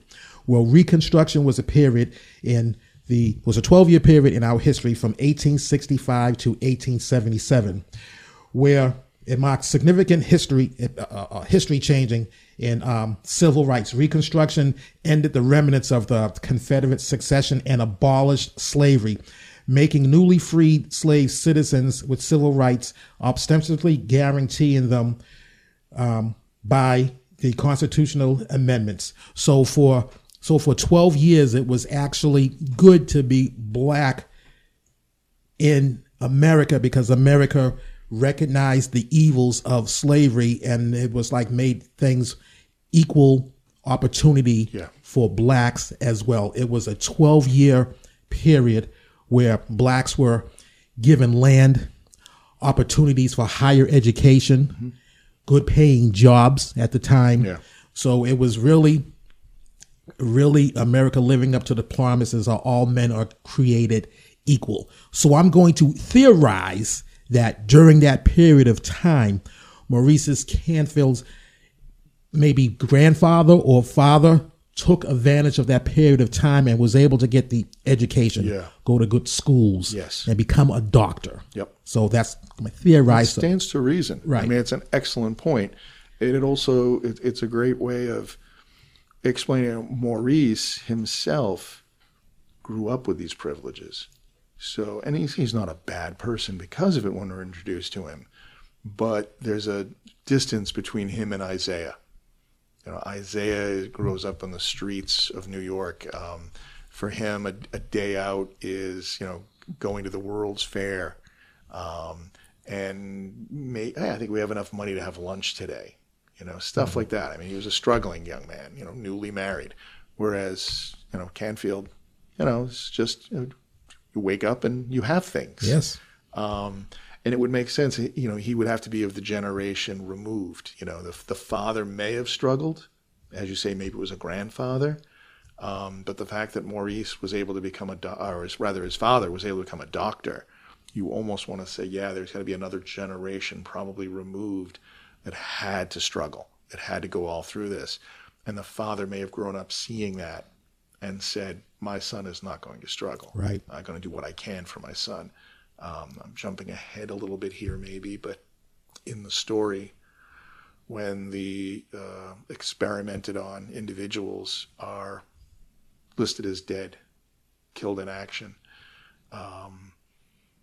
Maurice's father can't deal with that grief to a degree where he both murders his wife and kills himself, which says to you he put a lot into his son. His identity was tied up in the continued life and success of his son. So that says to me he wasn't privileged himself all the time. He did all these things so that his son wouldn't have to. I'm going to make a world, however small and insulated it might be, so that my son doesn't go through what I went through at some point. It's such a dark moment, a very truly sad moment in the story. And later when Maurice finds out about it, Kyle Baker did an exceptional, job of portraying this trauma on Maurice's face. Rough moment in the book. He did. As you mentioned earlier, Alan, it was experimented on 300 African-American males, but we didn't actually really talk about what the experiment was. The experiment was trying to recreate the super soldier serum. Create for the first time. This predates what Dr. Reinstein, great name, would eventually perfect with Steve Rogers. The experiment we know from the comics and, of course, the film of a few years ago, these are the men that were like, well, we don't know if this is going to work, so we're not going to risk white people. Right. We're going to white men. We can risk black men. And at that point, the scientist was still trying to work out what would work and what wouldn't. There's a horrifying scene in the book where they need blood to run experiments to make the serum from. And the general or major, I forget his rank now, in charge of the project, is calling Washington and asking them to send more colored blood. And while he's on there, I need this. This is important for what we're doing. The professor says to him, blood's blood. We can do it with anything. Just get blood. No, I don't believe that for an instant. And one of the assistants, if you will, in the military, no, black blood is different. I get that stuff. We don't want to waste good blood. Right. And you sit there going, and men of science having this conversation. Yes. And you just, wow, it's really how some people felt once time and probably still do today. Hopefully they're hiding under rocks somewhere and I won't run into them. But my God, you read these things and it's it's not the gunfights and the battles and the Nazis lobbing bombs. It's when you read about men in authority having these ideas, and I'm truly horrified when I read that book. That's when I shudder. Right. It's terrible. Right. I'm using that word too much. Terrible. Certainly is terrible. Yet that experiment for the super soldiers serum, and again, it was 300 African-American males. And what they did, they went to the platoon. I think they went into 2 platoons that round up African-American men. Yeah. So they got a total of 300. And what they did, Alan, they slaughtered the rest of them. Yeah, whichever wasn't, when they got to the point they needed to be and the experiment was done, they were so paranoid, which just makes perfect sense. They would be paranoid personalities. They have everybody executed that they don't need anymore. Because again, who's going to miss them? Right. And then they told all the families that they all died in battle. They all died, they all died honorably in battle and all that. Yeah. There was one person that just wasn't going to accept was not going to accept that. Wanted proof, wanted to see the body. It just didn't smell right. Yeah. And that was Mrs. Isaiah Bradley. Faith is no idiot. Yes, Faith. Was her maiden name Shabazz? Faith? That sounds correct. Faith Shabazz, yeah. Yep. Faith wasn't having it. Yeah. Faith wanted proof. Yeah. Yeah, she insisted on seeing it. And there is that wonderful line where she, goes back to the Pentagon and says, care to explain to me exactly what kind of bomb turned my husband into a white man? Because she had seen the corpse. And when you see the look of horror, you're thinking, it must be horrible, whatever is in this closed casket. But no, it's because suddenly she's hit with the beginnings of a conspiracy. She's not a fool. She's the smartest character in the book. Right. I adore her for that. She goes back to the military and says, "This isn't my husband, and what are you trying to pull?" And then they send another officer, a black officer, to speak with her. And her immediate reaction upon having this guy come up to her is going, "Oh, what are you going to explain it to me in color?" Mm-hmm. And she's like, "I'm not a fool." And he to his credit, that character could quite possibly be legitimate. He explains to her that when a group of men are blown up in a battle, the military does what it can to recover what's left. And sometimes they just have to divvy it evenly so that survivors have closure. They're given something they can bury or cremate or what have you. And she, I don't want to use the word accepts that, but she understands that at an intellectual level, but she's just not buying it. I think her attitude was, that's plausible. Plausible, perfect That's word. Plausible, yeah. But I'm not accepting it. Yeah, there's more going on here. Faith never lost faith. Not at all. Not at all. She's a wonderful character, and the book could almost be said to be about her. As of, I think, page 2, we see her walking with her husband, and she's singing him. Mm-hmm. She's saying little comments, little asides that he sighs and rolls his eyes, and this woman's going to be trouble for the rest of my life. Mm-hmm. And he's looking forward to that being a long life, because she's a wonderful character. And then when we get to the middle of the series, and we're kind of time jumping, we're getting Captain America in the modern day, who has somehow gotten wind of these experiments and Isaiah and wants to know what happened and what's going on. He goes to the military and they snow him. They just, oh yeah, and he knows it. So what does he do? He goes and finds Faith, and may I talk to you? And she's refreshingly honest. She doesn't pull a punch when she talks to him. Great scenes. And then we go back and forth. We have flashbacks to Isaiah and Maurice and Evans before, they are sort of removed from the story. Mm-hmm. We see the adventures that Isaiah gets into, but they're all clarified by Faith. She catches the reader up to date. This is what happened at that point. This is where we're going. And says a few things to Steve Rogers that he's got to think about. For instance, she mentions that in the experiments, the early days of them, they caused her husband to be sterile. Right. They had their daughter before he joined the military, and they weren't going to have any more children. And she says, the early days of that experiment caused sterility, and you just get a look on Captain America's face for a second like, I didn't know that. Right. And do I have to think about that? Lots of stuff. And it's her. She is, as the reader, she's our source of information. She leads us through the rest of the story. She's a delight. I wish we could see more of her in comics, but at the same time, I'm glad they've sort of put her away because I wouldn't want to see her cheapened. Too many sequels. Right. This isn't the book about Faith. This is the book that Faith makes me love. Right. So, maybe someday, but I kind of hope not. Isaiah Bradley would eventually become the lone survivor of that experiment, along with Canfield and Evans. It was the three, but then there was an argument or a fight between the three of them because Bradley was reading a comic book about the adventures of Captain America. Yeah. And he started to think, he was like, well, what's going on here? And Sarge wasn't having it because Sarge was that military man. Yeah. And Maurice Canfield, who basically lost it when he found out about his parents. Yeah. So a fight ensued.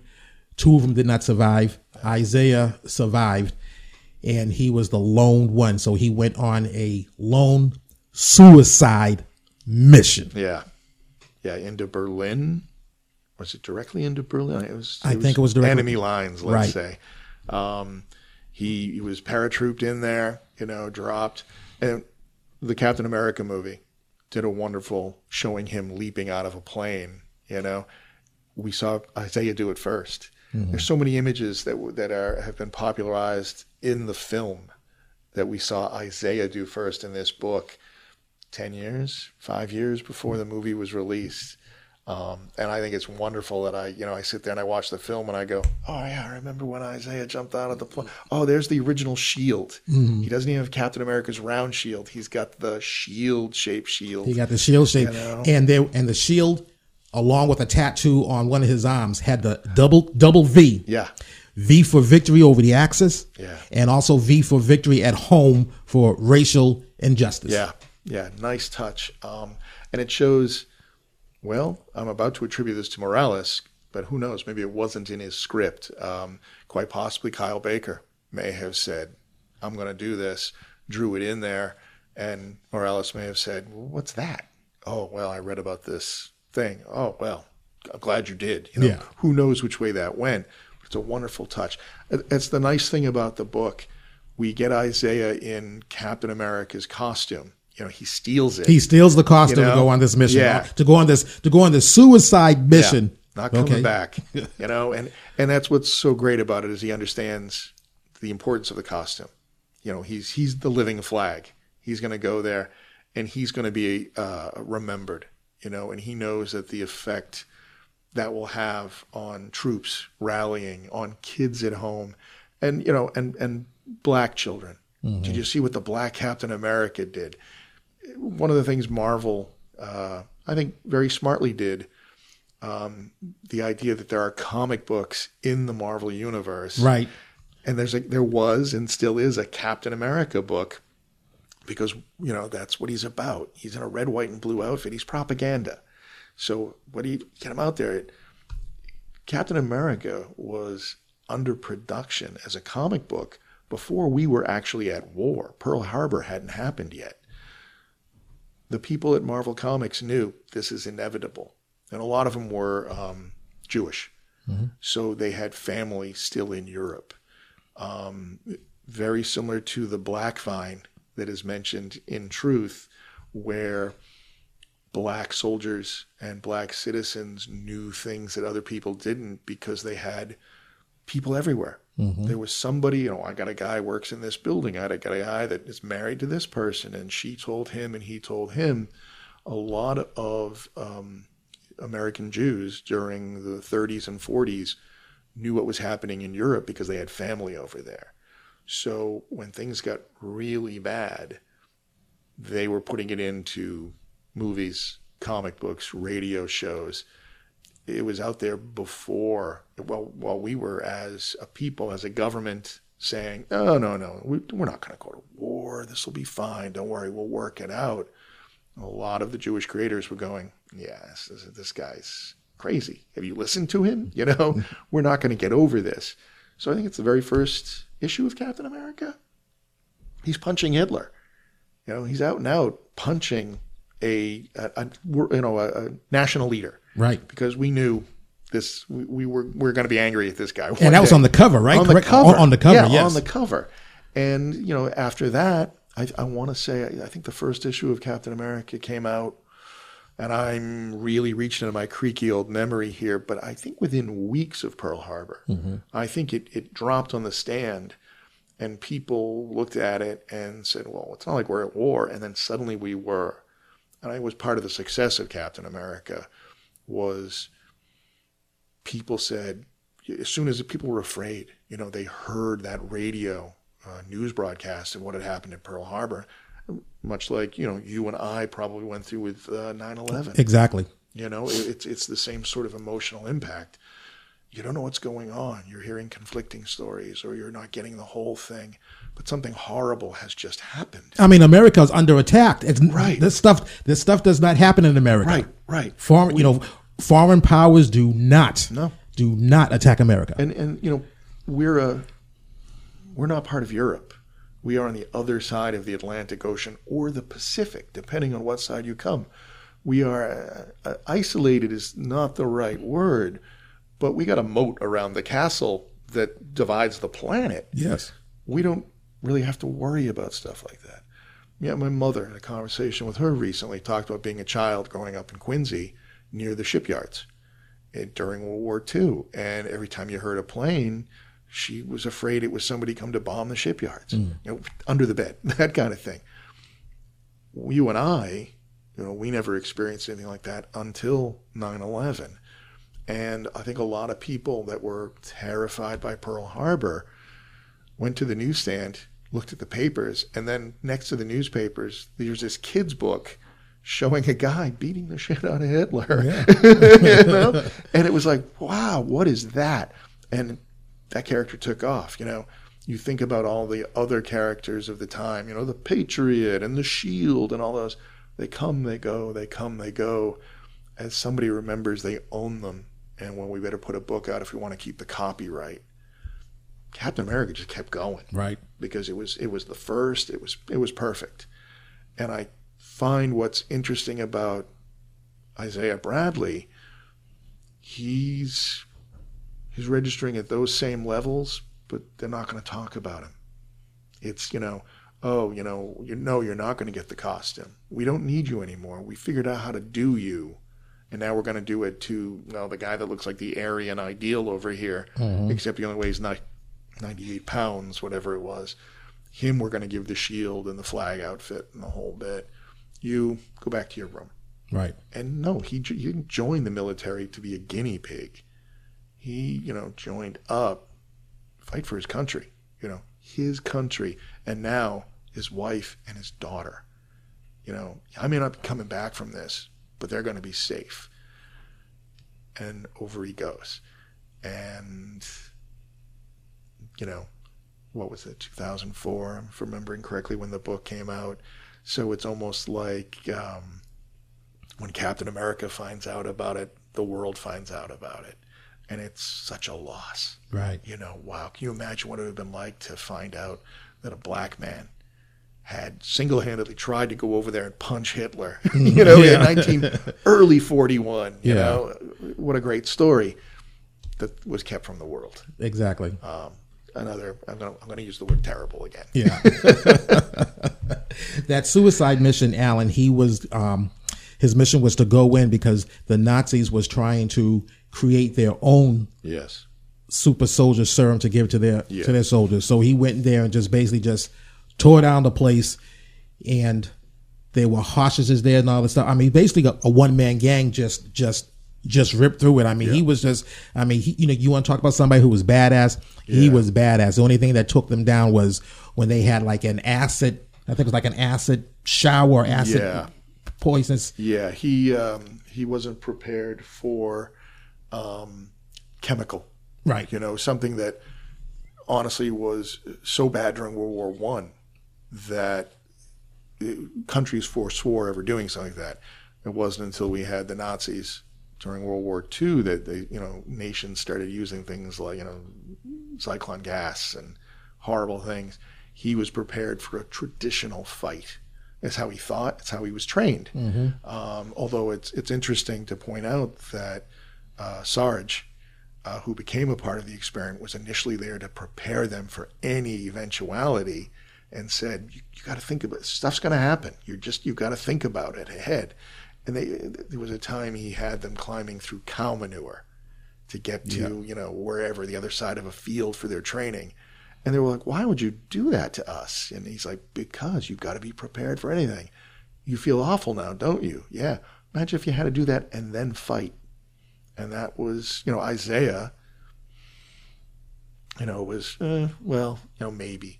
And then he goes overseas, and he goes on his suicide mission. He has to, which is never said in the book, but longtime fans know, would have been the creation of the Red Skull. The Red Skull was originally more of a propaganda character, but over time, retcons like Truth that were done, elements added to the story, was the Red Skull was the first attempt by Nazis to create a Captain America before there was a Captain America. And Isaiah had to stop that. And he goes over there, and he's a top soldier, a terrific soldier, but he's just a little underprepared, not ready for that weird acid shower. They get him, and it debilitates him. It doesn't just, he's not beaten up by another man. He's choking to death. He's feeling sick. He's nauseous. He's physically harmed by it. And it allows a greater physical force of soldiers to overpower him. Right. He doesn't go down without a fight. Right. It's an action flick scene too. And I got to give Morales his credit there. That's right out of a script of an excellent action flick. And Baker did a fantastic job of choreographing the fights. This is a guy whose background in comics, he grew up loving old cartoons. He wanted to do comic strips and cartoons, and he did those. He did funny books, but here he is illustrating a wonderful battle scene. I mean, when your chest swells and you square your shoulders when you watch Isaiah fighting Nazis, because this is right out of, Indiana Jones. This is terrific. I mean, he's a true hero. He's the funny thing is, for years everybody would say the blue-eyed, lantern-jawed hero that would play Tarzan or something. And Isaiah,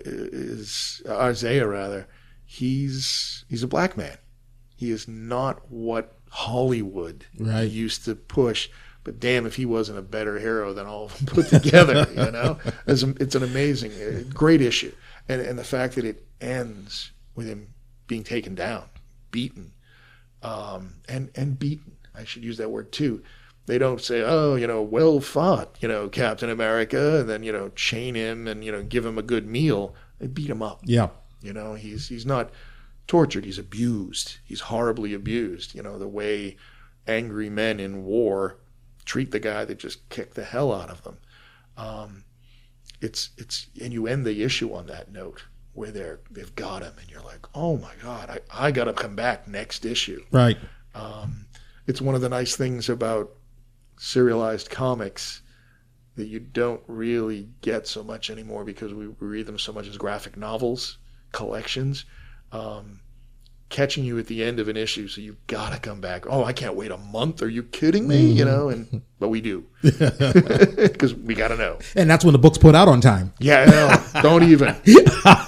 Don't get me going on that. That's a whole nother podcast. Next issue, he's captured and he's brought in front of El Fuhrer himself, Hitler, and Hitler offers him an opportunity. El Fuhrer. Can you mix two languages like that? Yeah. El Fuhrer. Hitler offers him an opportunity to betray his country and fight on the side of the Axis. Yeah. And Isaiah wasn't having any problem. You know, he wasn't having any of that. And if you remember, do you remember what he said? No. He said his wife would kill him if he would. Right. Again, we bring her back to faith. Back to faith. I mean, she is the middle of this story, you know?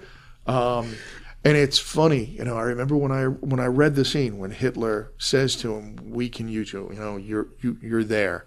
We'll take care of you."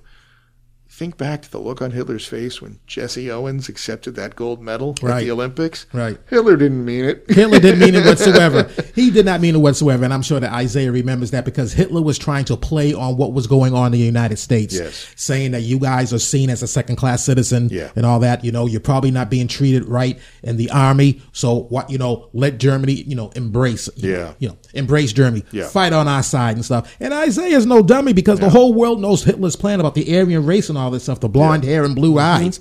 So he wasn't buying that. Yeah. And Hitler wasn't even sincere with that anyway, because what they were going to do is just dissect him and try to reverse engineer that formula so he can finally create his master race of formulas of soldiers rather. Yeah, no, that's it exactly. One of the things horrible at the time was the United States had, in the 30s, 20s, I believe, investigated the idea of eugenics, the idea that we could breed a better race of people.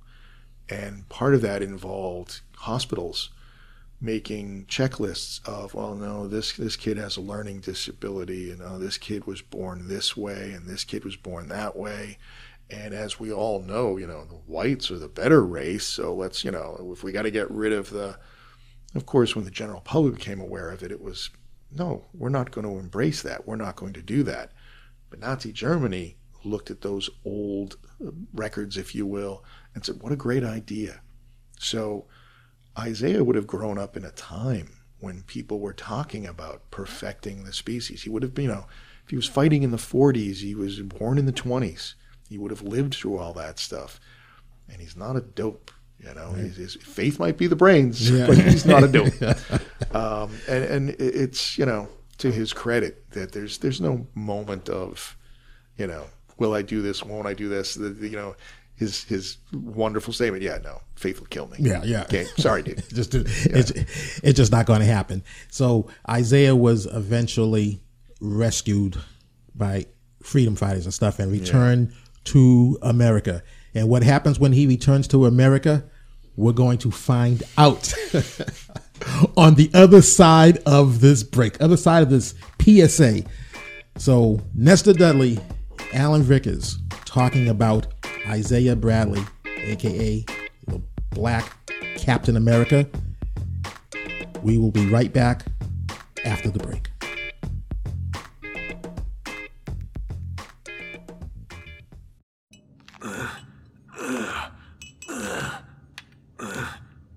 Pardon me, Batman, but we're rolling. 1 second. 999. 1,000. Sorry, had to get my swole on. Camera ready, you know. Okay, so I hear you need my help.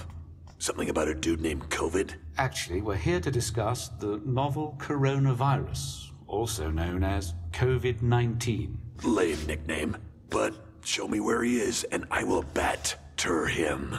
Bad pun intended. I'm afraid you can't beat this up. Wrong. It's invisible. You're invisible. Look, it's not a person, it's a virus.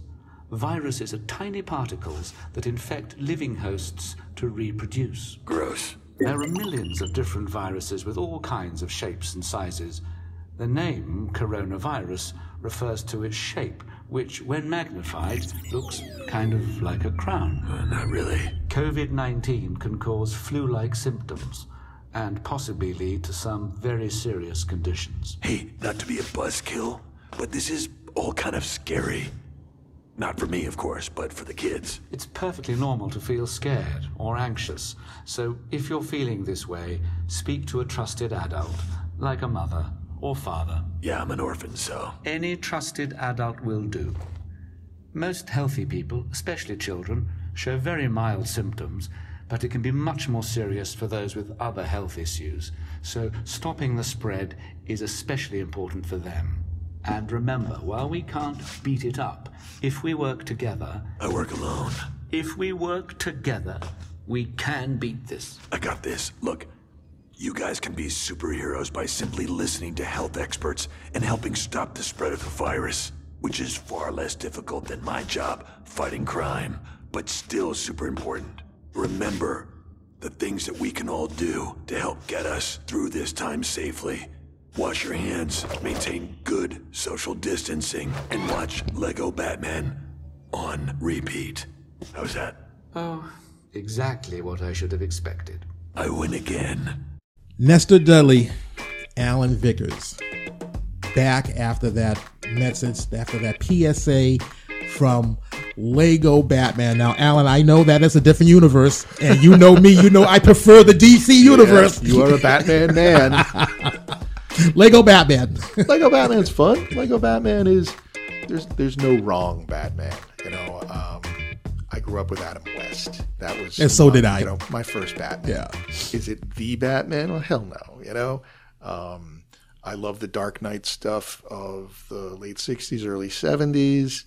The Frank Miller stuff of the '80s.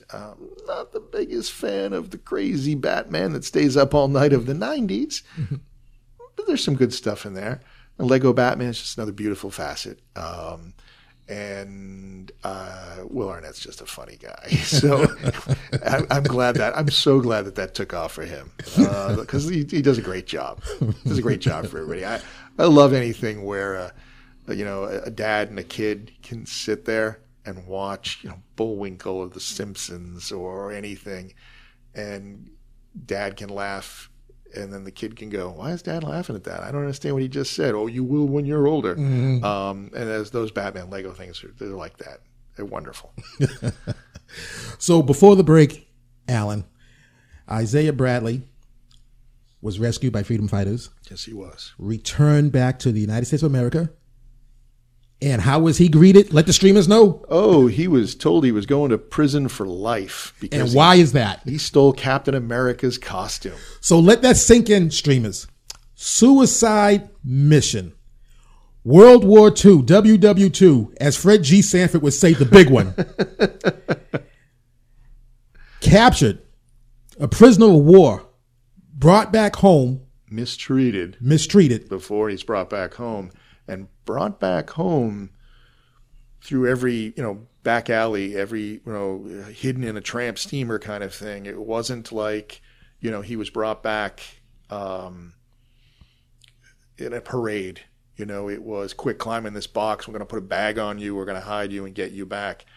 His rescue was just as rough as his incarceration. And then to be, greeted with, you stole some clothing. Come on, this is right out of Crime and Punishment. Right. This is just wrong.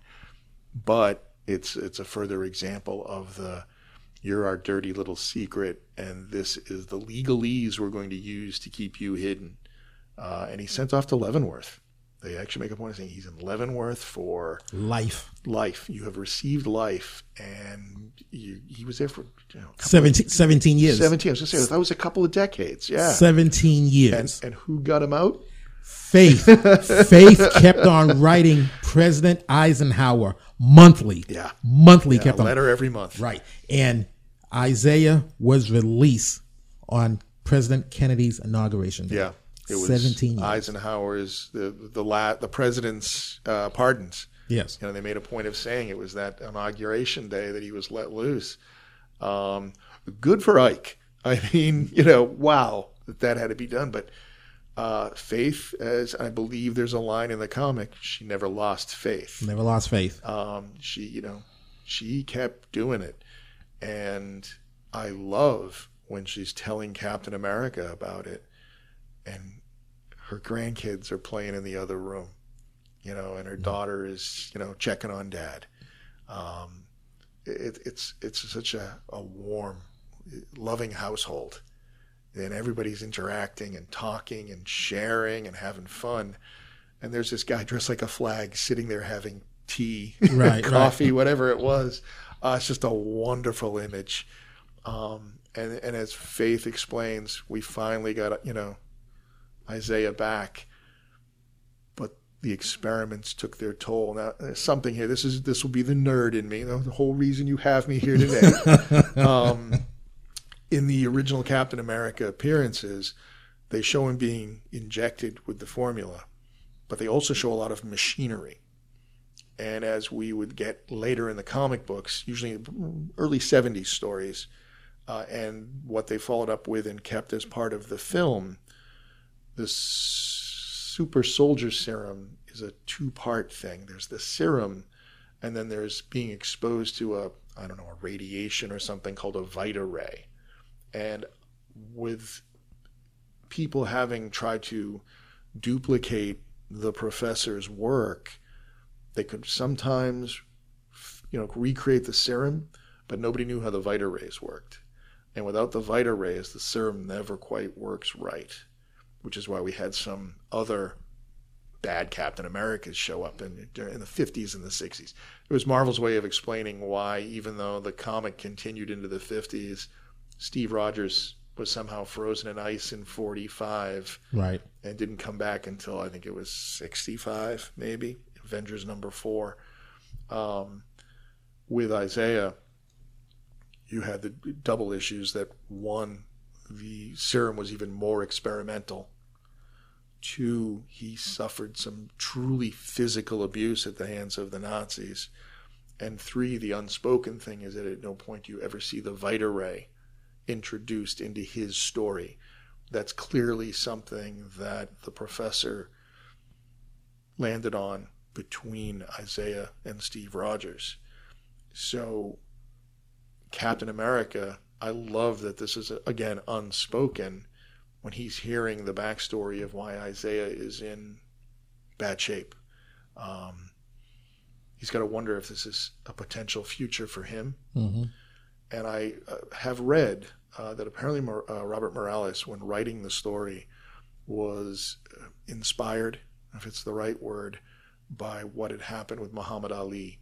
As he got older, he suffered a lot of brain damage in the ring. Yeah. I mean, I'm so pretty, and his record is so amazing. The man took some hits, and he walked them off. Part of his legend was he never let you see him wince or cry, an amazing athlete. Same with Isaiah. Here's this guy that did all these things, but he took some hits, he took some damage that we'll never know, because it's not important to the story.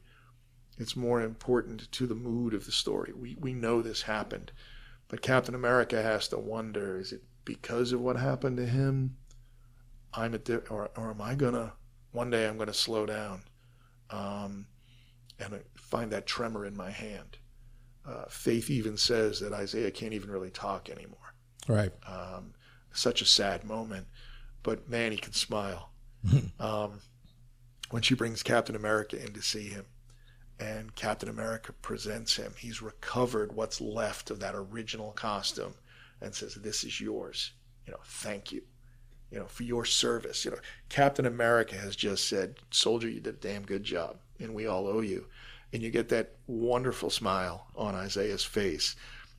Because at the end of the day, Alan, that's what all the soldiers just wanted. They just wanted a thank you. Yeah. Thank you for your service. Yeah.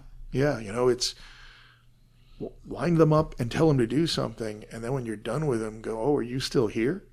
Well, I can't believe that, that kind of behavior. And, not only, Isaiah, to Faith's credit, he got her home, and his wife said, "I love you, and here's your daughter." And years later, I got to say, these are your grandchildren. You survived. Not only did you do good, but you made it. You're here. And there's that wonderful bit you find out she's a teacher now. And she talks, she shows up. In fact, when Captain America first meets her, she's Muslim and she's wearing a burqa. And I think that's so fascinating too, is that we talked earlier about Maurice and Sarge and Isaiah being from different backgrounds, different walks of life and the whole bit. And here we are seeing the Muslim religion being portrayed, but not belabored. Mm-hmm. We you and I pass Muslims every day in the street. They don't stop to, hi, by the way, I'm a Muslim. Right. Oh, well, tell me more, or I'm gay. Oh, tell me more about that. No, they're just people. We pass them, we get on with our lives, they get on with theirs. And it's wonderful. She just happens to be in a burqa when Captain America meets her.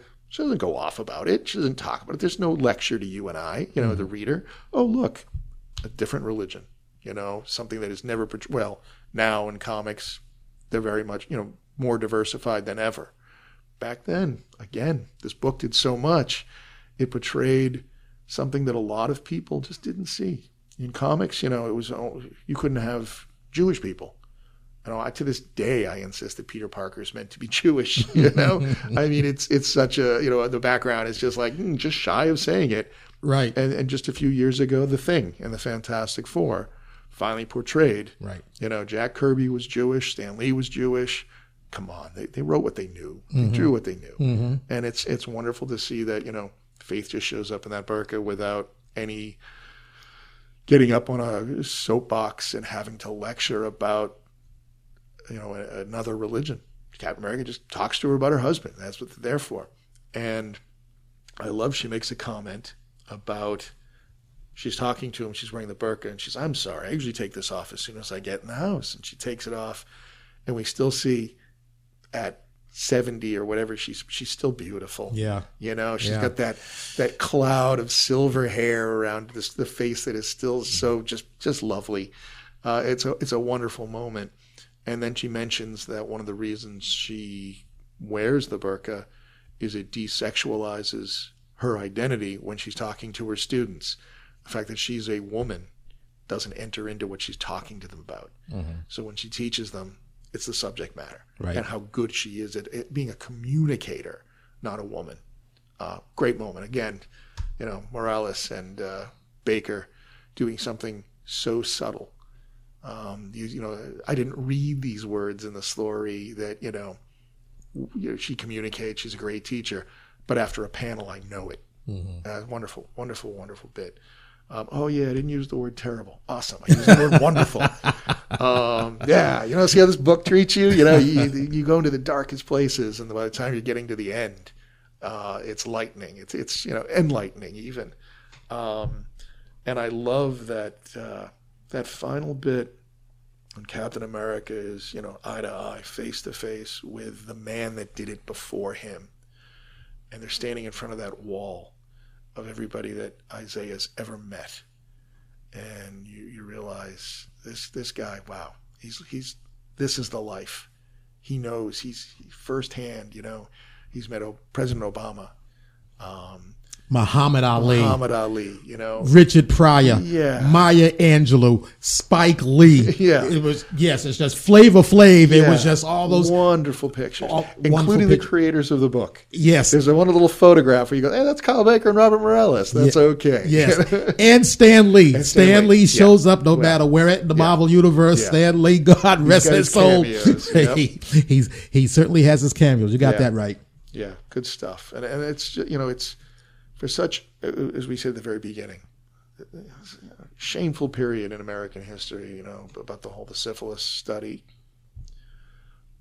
The fact that recently, the Watchmen television show based on a comic had to explain to half of America about the Tulsa riots, the massacre, the amount of people that came up to me in the store. And that's not real, is it? Of course it's real. There's so many things that have been glossed over, sugar-coated, whatever. And this book brings all that kind of darkness, that shame to the surface. It doesn't leave you there. It doesn't leave you hanging, feeling bad. You get to the end, and you go, "Wow, look what Isaiah Bradley accomplished." Right. And it's such an uplifted ending. And the thing is, with all the standing in front of the wall, all the famous people that he met, you had mentioned in the first half of this podcast about the Black Vine. About Black Vine and all that. So Isaiah was not known to the general public, but he was known to Black Vine. Yes. It was he was an urban myth. He was a legend. Yeah. There was a Black Captain America. Yeah, word got out there, and people came looking for him. It's wonderful to imagine that. As you say, an urban myth. Somebody says, "Did you ever hear about?" "Oh, that's not true. I met the guy. You got to introduce us." And his legend grew. I like the idea that that's why Steve Rogers didn't hear about him for so long. It took a while. Who knows? Maybe the Falcon, said to him one day, "You ever heard about him?" Right. Yeah. Right. No, who's this? Well, Luke Cage, Power Man, certainly knew. Maybe. Yes. Yeah. Yes. Yeah. And nice segue there, if I might, Nestor. The whole origin of Luke Cage, Power Man, back in the 70s, was an attempt for someone to recreate the super soldier serum, or in this case, he seemed to be working from that Vita Ray end of things. Mm-hmm. And we got another fantastic character. Love Luke Cage. And I'm sure we will do Luke Cage in the future. I'll make a point of it, man. In a future podcast. I will dog you until we do that. One of my favorite books as a kid, and to this day, really. Well, the next podcast will not be in the Marvel universe. It might be in the DC universe because you know me, my universe is I prefer the DC. I know Marvel. I know there are others out there. So, but yes, we're gonna talk about as many of them as we possibly can. Yeah, we got some wonderful characters over at DC. We're seeing a resurgence of the Milestone line. An announcement that we might see some Icon and Static films, which would be fantastic. I would love to see an Icon film. I would just love to see an Icon film. They're talking about making Superman black, and I'm like, don't make Superman black. You got Icon. Yeah, you got Icon. You got Icon. Yeah, do Icon. Hardware. They're talking about that character being brought up. And currently on the shelves, we have a run that DC Comics did, what they're calling Future State, which is possible futures of the DC universe, including the son of longtime character Lucius Fox, an African-American, his son Jace being what they refer to as the next Batman. It's the title of the book. And apparently it did well enough that he's being introduced into regular continuity. Good. So, yeah. Good. So, there's going to be a lot of stuff for us to talk about. Good. To wrap up Isaiah Bradley, I do want to say that his legend was so much and so popular amongst the Black Vine that he was also invited to the wedding of the Black Panther and Storm. Yeah. Yeah. I forgot about that. That's a nice little touch. Yeah. The idea that and again, it's so much for I can't say enough good things about Robert Morales and Kyle Baker. These two men, it's a 7-issue series, which means it didn't run for a year, and it was intended to be 7. But we talk about it today, and the character was so well received, so well thought out, that it immediately became an instant addition to the Marvel Universe. He's at the wedding of the Black Panther. He's mentioned here, there. His grandson, Eli, that we talked about earlier, pre-show. And we're going to talk about Eli now. We're certainly going to mention Eli. Here we go. Eli is the founder of the group called the Young Avengers. They're all like legacy characters descended from, or in some backstory way related to, the actual Avengers. And Eli was filling the role of the Captain America character in the group and calling himself Super Patriot and showing up and eventually revealing himself to be Bradley's grandson. And he's a great character. And right now, it's rumor, but I'm going to throw it out there. Because of some recent events in the WandaVision television show, the things that we know are going to be happening in the Captain Marvel upcoming movie. There's an upcoming Hawkeye television series. all these things that Marvel and Disney has planned, a lot of people think we're going to be seeing a Young Avengers project, in which case we could be seeing Eli. And if we see Eli, and it's going to be, he's the grandson of the original Black Captain America, people have to know that story. Yeah, absolutely. So absolutely. We could be seeing that, that could be a live action movie, a television series. And God, that would be a wonderful television show. Certainly with its finite story, that's a fine 2-hour film right there. I'd rather see TV. Then it would be on longer. Yeah. But yeah, we could be getting the Young Avengers, and these characters would be getting their due. And I think it's a great thing. And again, like I say, such a short-lived project that made such a big contribution to the Marvel Comics books. It's permanent. It's not going anywhere. Right. That's the nicest thing about it is, it's in 10 years, it's not going to become what happened to da-da-da. We'll have a great-grandson, or, Eli will, who knows, marry whoever, and it'll just be this dynastic story. I can't wait to see it. I can't wait to see that either. Well, Alan, the time has flown. We've gone over the hour, but that's okay. We were talking about the break. It was like not all podcasts can be under an hour, just as long as that content is there. Yep. And it's solid. And I just enjoy doing this podcast because not only did we talk about the character, not only did we talk about the story, we got to give some historical facts, what happened in this country in terms of the Tuskegee syphilis study. And I got to do that do-over. There you go. Do-over. Yeah. You got your second shot. Nice. Of the Reconstruction era. Yeah. No, I if I make a comment here, just I love the medium of the comic book. I think it is as strong a medium, and I'm going to keep using that word, as film, as television, as the theater, as the novel.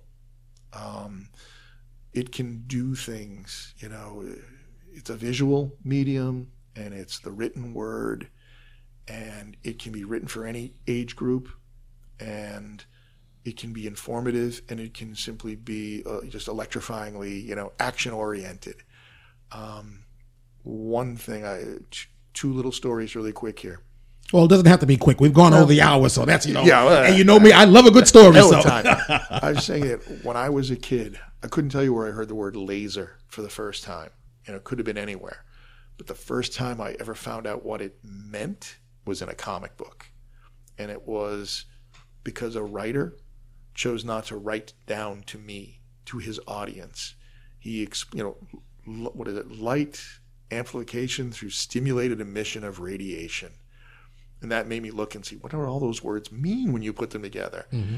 And reading a comic, you would find out so many things. You find out about history, the sides that people don't want you to know, or you find out about science, or you find out about anything, really. It's a great medium because it's written down, and you don't have to say, what did he just say? You go back and you look it up again. Wonderful medium. Second thing I just want to mention, I used to work with a guy decades ago, and he was from Saudi Arabia. Moved to this country with his mother and brother, very young age, 5 or 6 years of age.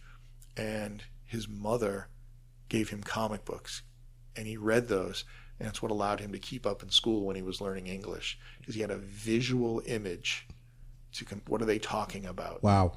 And he could go back, he could turn a page back, and say, oh, it means this. And because it was fun, it taught him how to read. And I'm going to just sound pompous for a second here.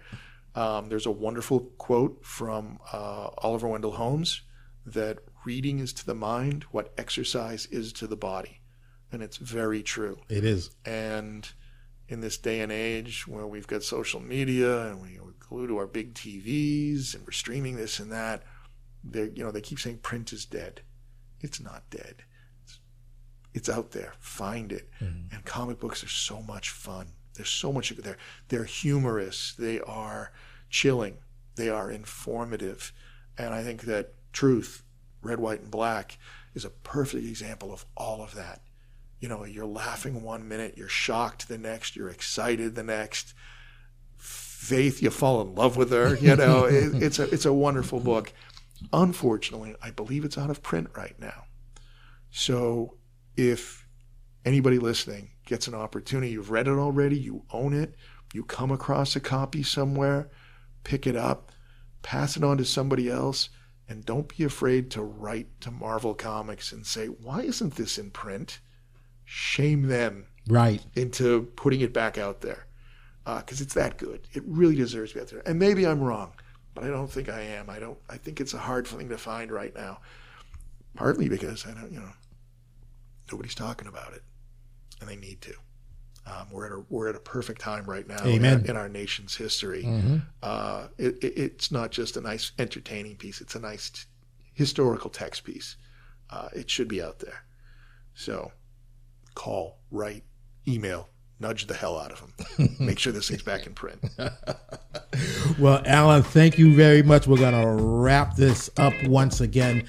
I appreciate you inviting me into your home to do this podcast. And I'm looking forward to our next podcast, which is going to be sooner than 2 years from now.